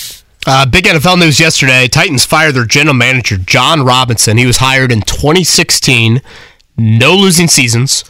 Assuming they make the playoffs and win the division this year. That would be 5 playoff appearances, 3 division titles, 3 playoff wins with Marcus Mariota and Ryan Tannehill. I mean, there's got to be more here. It is unfortunate that you automatically assume like something disciplinary happened, right? If someone messaged me like, well, do you see what A.J. Brown did to him this past weekend? I don't care if A.J. Brown had 0 catches or 10. I could have told you in April that was a bad move. The timing of this is odd. Like, what are you getting done in the next month and a half? Fire him at the end of the season. Now you've created a distraction within your organization for the immediate future, and that's very awkward for a team that's obviously in the middle of a division title run. By the way, the pop quiz is next. Your chance at a Jiffy Lube oil change. Kevin doing this installment. I'll have question number 5 for that. What do you guys think of it? I haven't looked at it yet. Jeez. Sorry to disappoint you. Mark, why are you laughing? Well, you have 4 here. Again, I have 4, and Jake's doing the 5th one. Are you not listening? Jeez, I just said I came up with number 5. Pay attention. No. You should all be themed after me. Why are these all... Who are these other people? Yeah, that's a good point. We should have gone a little bit more of a birthday It's okay. theme to it. This is very doable. Very, very doable. Yeah, I would agree, especially if you've been listening. By the way, 2 other notes. Aaron Judge, by the way, 9-year, $360 million deal with the New York Yankees. Also wanted to throw this out as we were talking about your chance. Call right now for the pop quiz at 239-1070 to get lined up for the pop quiz. A very manageable one at your shot for an oil change from Jiffy Lube. Also wanted to mention Firefly, which is the new marketing brand of the Children's Bureau of Indianapolis. I started doing this a couple of years ago and truly do love doing it. The Children's Bureau does great work. And what the Children's Bureau does, Firefly as it's now known, is when children are removed from dangerous, hostile situations, middle of the night, a domestic situation, children have to be removed from it before they can get within, say, the foster program. The Children's Bureau is where they go, and they live there temporarily. They are still taken to their regular schools so that life isn't too interrupted for them. Some of them are there for a week. Some of them are there for much longer than that. But it is a residential facility for them. They do fabulous work for the kids. I've toured through. I'm a big believer in it. And every year at the holidays, you can sponsor a child. So you can sponsor a child by simply going to their website. All you have to do is Google Firefly Indianapolis or Children's Bureau Indianapolis, sponsor a child, and you'll see. And each child that is staying there, they ask them for a very manageable Christmas list, usually 2 to 3 items, and you can pick a particular child, sponsor it, go out and do the Christmas shopping for them, and drop it off. And if you are looking to do something for the holidays, they do fabulous work, and we would love to get as many people to do so as possible. That's an awesome idea. But it's very cool. And again, I mean, oftentimes it's heartbreaking because you see it, and a children's wish list is, I want socks and a pair of gloves, right. And you're like, so I kind of go above and beyond. But at any rate, would love if you would take interest in doing that. The pop quiz, though, is next. 239-1070. It's Kevin Aquari.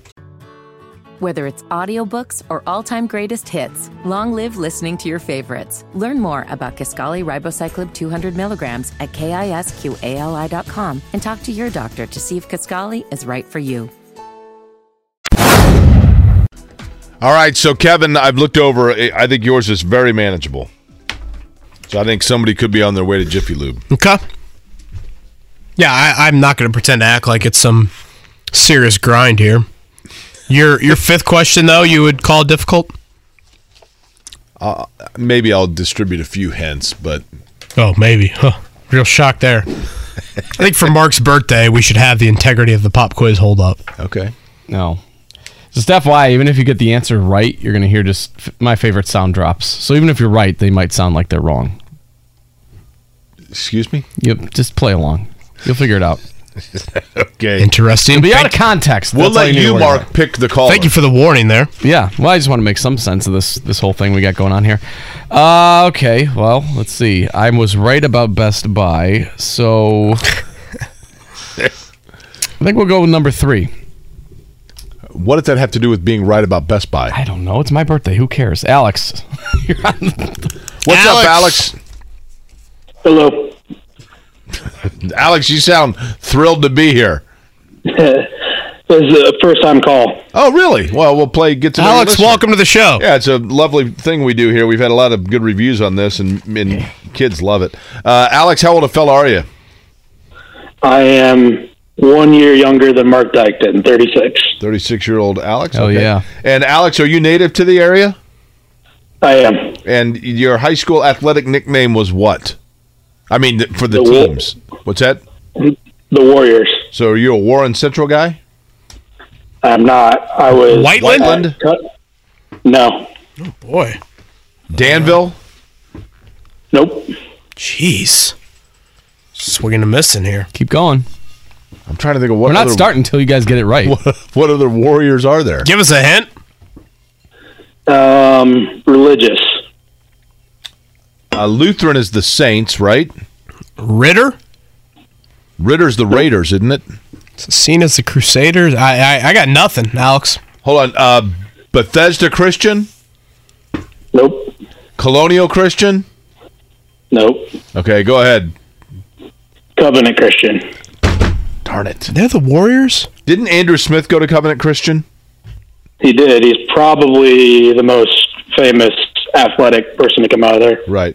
Okay, now, Alex, the first concert you attended was who? It was probably like a compilation, like a summer festival kind of thing. Okay, so like your favorite band is who? Probably like Green Day. Okay. Nice. Nothing wrong with that. All right, here we go. Some Green Day action. This is an easy quiz for you, Alex. Just curious, Alex, what got you to call in for the first time? I've been listening for a while, but I've never really able to call in at the time I'm listening. Nice. And you've been, when you say a while, you mean like you go back, you predate probably this show, right? Yes. Okay. All right, here we go. Question number 1 for you, Alex. The top 4 teams in the college football playoff are, of course, now known. That would be Georgia, Ohio State, TCU, and Michigan. But who actually finished 5th in the college football rankings? Is it USC, Clemson, Alabama, or Tennessee? Alabama. Okay. Alex, coming up on Saturday night, we'll have the Heisman Trophy handed out. Can you name 2 of the 4 finalists? Stroud and Williams. Okay. I respect the last name. Very Jeopardy-like. Question number 3. Andrew Nembhard played 4 years in college, 2 at Gonzaga and 2 previously at this school. Was it Kansas, North Carolina, Miami, or Florida? I knew he was at Gonzaga. This would just be a guess. Florida. Kev, go ahead. Interesting. Number 4. In the final 8 of the World Cup, 7 of the 8 teams are ranked in the top 12 of the world, which is the lone quarter finalist not ranked in the top 12. Croatia, Senegal, Morocco, or Portugal? Well, as Thursday would say, this team is in the upper quartile of the western quartile. Look at this. Of Africa. Say it again. Morocco. They're in the upper quartile of the western quartile of Africa. That's rare air. I'll tell you what, Boy.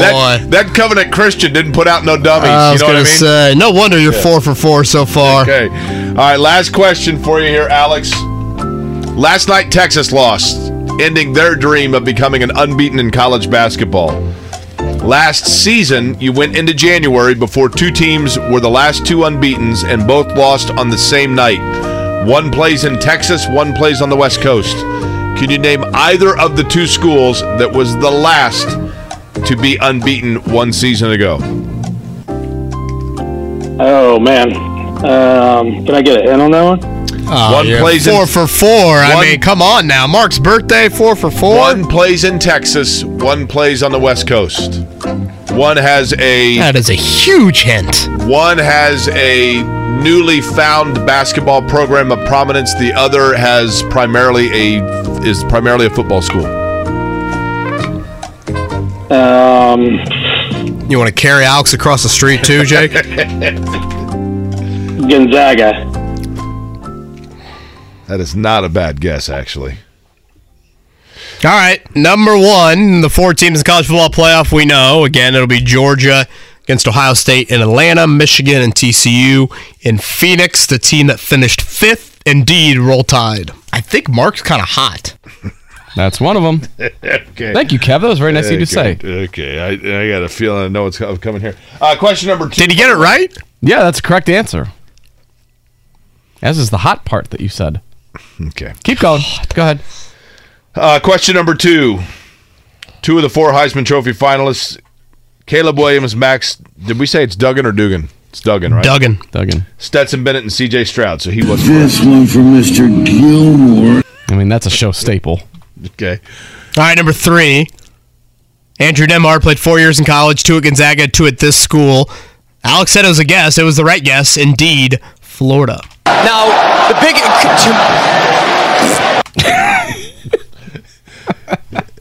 I wish people could see your face every time. Oh, I love that one. Question number 4. In fact, the only in the quarterfinals that is not ranked in the top 12 is Morocco. If you've got problems with your nip, not your nips, that's for sure. You can hear Mark in the background there with your what? Number 5, I don't have in front of me, Jake. Okay, question number 5 was last year, who were the last 2 unbeatens in college basketball? They lost on the same day. I think it was January 11th. He went with Gonzaga. The correct answer, the school out of Texas is Baylor, and the school on the West Coast that's primarily a football school. Easy to forget, but last year they started out like 19-0.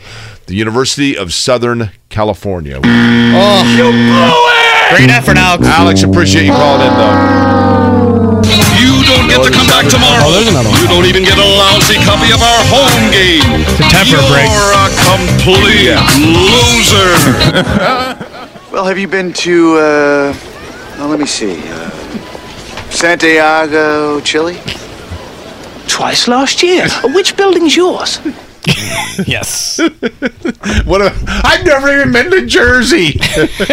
Mark Dykton on Cloud 9 right now man. after that one. Kevin Aquarian, one final time here on Mark Dykton's 37th birthday. Whether it's audiobooks or all-time greatest hits, long live listening to your favorites. Learn more about Kisqali Ribociclib 200 milligrams at KISQALI.com and talk to your doctor to see if Kisqali is right for you.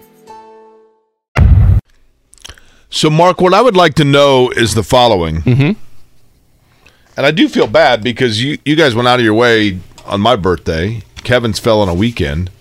Which he said it didn't, but it did. I said yours was on a Sunday. Oh, was it? She didn't even know. Shows you how much I pay attention to my The Colts would have played on your birthday, right? Yeah. Max was born a week before my birthday, so kind of just got lost in the shuffle. Okay. So were you not even here that week? Yeah, I was here that week. I came back the day after my birthday. Gotcha. Okay, so Mark, if your birthday dinner was tonight, if you got to pick either where you're eating or what you would eat at home, you would pick what? Ooh, that's a good question. Where I would eat. See, I don't want to say, oh, St. Elmo's or whatever like that, because that's over the top and everything. I'm a simple man with simple things. I'd probably do like Cheddar's or something. Okay. Now, I'd vote for Olive Garden. Yeah, that sounds about right. Olive Garden's not bad either, but in Fast Times at Ridgemont High, we learned that Jeff Spicoli eventually he used his Brooke Shields reward money to hire Van Halen to play at his birthday party. If you were to have a birthday party, I guess I would bring around our test. If you could hire any musical act to perform, you would, with an unlimited budget, you would pick who? Foo Fighters. Okay. And then if they told you that they were going to bring in an open bar and you were in charge of selecting what beer was being served, you would pick what? Well, I mean, I'd be kind of rude if I didn't offer the shirt that you gave me. So Pabst Blue Ribbon, obviously. Okay, fair enough. And you have what plans for later today? So Ashley works tonight, but I think she has a little bit of a gap. So I think we're going to go to Winter Lights at Newfields. We're going to sneak over there while she's got a little bit of a gap in time. But Did you have to buy tickets in advance? Huh? Did you have to buy tickets in advance? Pulled some strings. Okay. We did that last week. Mm-hmm. Great. Per usual. I saw there is a new... The Lily House was pretty cool this year. The Newfield Lights thing is spectacular, right? There's also a new Christmas lights thing. It's a drive-through one but I think it's like a national chain that does this in different cities in the parking lot of Castleton Square. Really? Interesting. Yeah. I mean, it looked kind of cool when I drove past. I don't think it's very big, but... Is the Speedway doing their drive-through? The Speedway... That was always fun. I don't think so. Does the State Fair still do theirs? Yeah. Yes. We went to that one already. Yeah. The only complaint is the wrong word here, but when the Speedway did theirs, like the vast majority of the lights I felt like were not holiday themed. You know what I mean? It was just like, well, there's a cowboy on a tractor with a dolphin. You know what I mean? It was kind of like, I mean, Newfields I think is really the gold standard, to be honest with you, just because it's, I don't know, there's just something about it. Right? Sure, it's great ambience. It is. It's pretty cool. Looking forward to it. It's always fun. And Mark you said you got some Dykton's spice cider or something. What'd you have there? Spike cider. Yep. Ooh, you can do spike cocoa or spike cider. Sounds good. Yeah. That'd be good for your little head. I was going to say, for our throats, Mark, much needed at this point. Knock it out, right? Realize this. TCU is the first team from Texas to make the college football playoff. Yeah, you know what? My buddy Mac Engel, who I grew up with, he's like the Bob Kravitz of Dallas-Fort Worth, or the Greg Doyle. Columnist for the Fort Worth Star-Telegram had a column about the fact that Texas and Texas A&M, that's got to be just, can you imagine? I mean, think about the NIL money A&M spending to go, they go 5-7 this year? Jimbo Fisher's buyout's like $75 million. Absurd. TCU is a great have you been on TCU's campus? I've not. It is unbelievable. Yeah, in Fort Worth, right? Yes, and literally it's like, I mean, the residence halls all look like the Residence Inn or like the Conrad. It's I mean, it is absolutely beautiful, and it's in a gorgeous part of Fort Worth, Texas.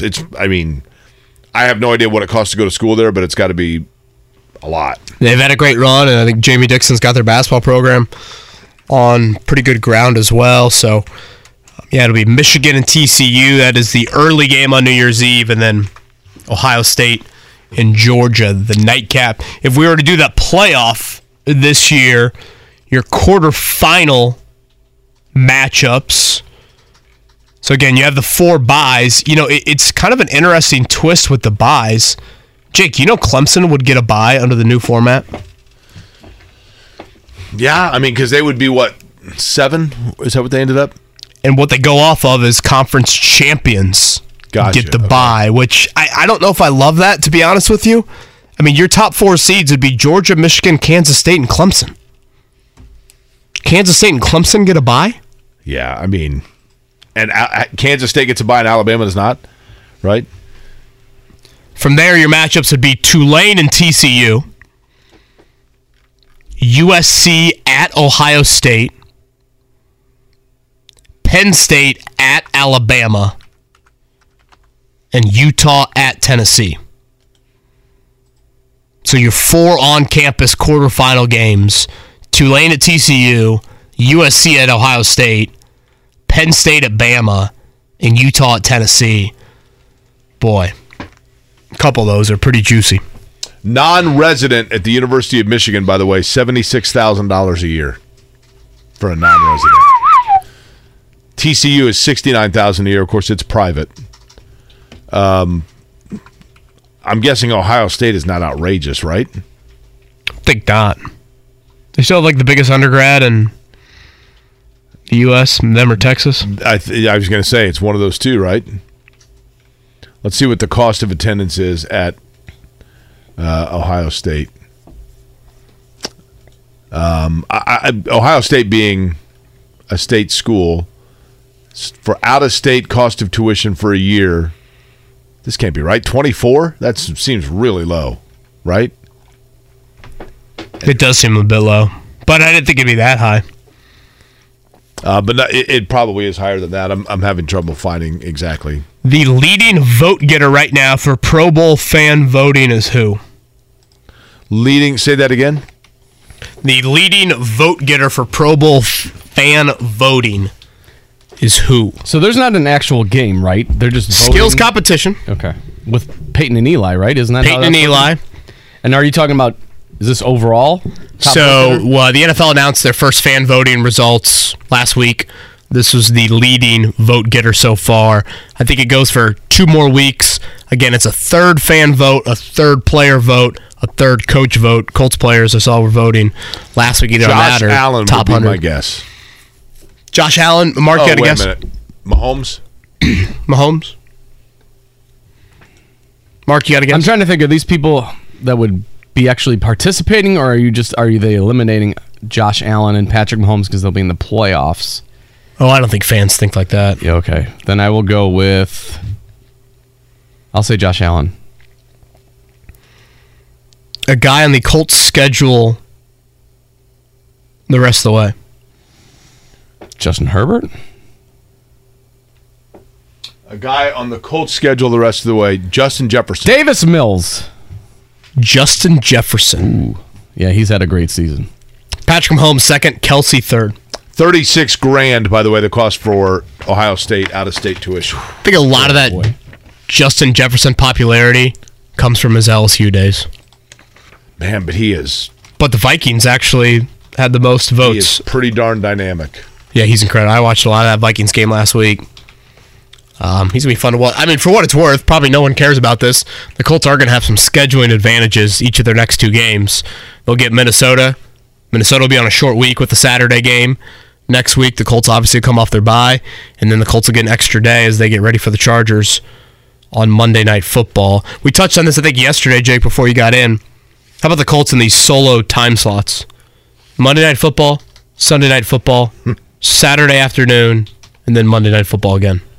Enjoy it while it lasts, because I don't think we're seeing this anytime soon going forward. Yeah, there's got to be a little buyer's remorse on the schedulers, right, of coming up with...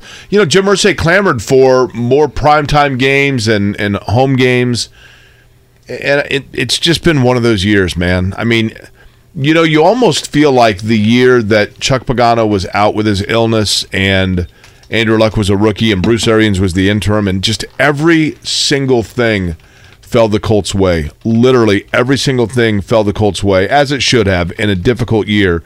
But it just feels like that karma has just come back to bite them ever since, and just nothing has gone their way. Some of it self-inflicted, some of it not. But still punishment from the fake punt. That's the greatest play in the history of the National Football League. Yeah. There's no punishment for it. They got grounded. They got grounded from primetime for 6 years. Anytime that you get Chris Collinsworth to go, what in the heck? It was the best. It'll be NFL Network for Colts and Vikings a week from Saturday. It'll air locally here on Fox. You see Eric Fisher signed with the Dolphins? Did he really? Is that are they in need, or is that just an insurance policy? Believe in need. Yeah, believe in need. Teron Armstead, their big free agent signing. At left tackle, a little bit banged up. Now with Fisher, or I guess with Tua, he's a lefty, so the blind side there is a little bit different. It sounds like Tua's good, right? And Jimmy Garoppolo might not be done for the season. You see that? Yeah, he could be back in time for the playoffs. A little iffy, though, on that timetable. Yeah. And Lamar Jackson going to miss a couple games? Yeah, Lamar Jackson, 2 to 3 weeks, I think. So tomorrow night, it'll be Rams and Raiders to get us started here in Week 14. Tonight, a lot of basketball. Purdue and Hofstra at 7. Indiana takes on Nebraska at 8:30. Again, the Pacers and Timberwolves. Our coverage will begin here at 7:30. 8 o'clock tip from Minneapolis. We'll continue to monitor the Jeff Brohm situation. Everybody have a great Wednesday. Mark Dykton, happy birthday. Thank you. See you guys. Whether it's audiobooks or all-time greatest hits, long live listening to your favorites. Learn more about Kisqali Ribociclib 200 milligrams at KISQALI.com and talk to your doctor to see if Kisqali is right for you.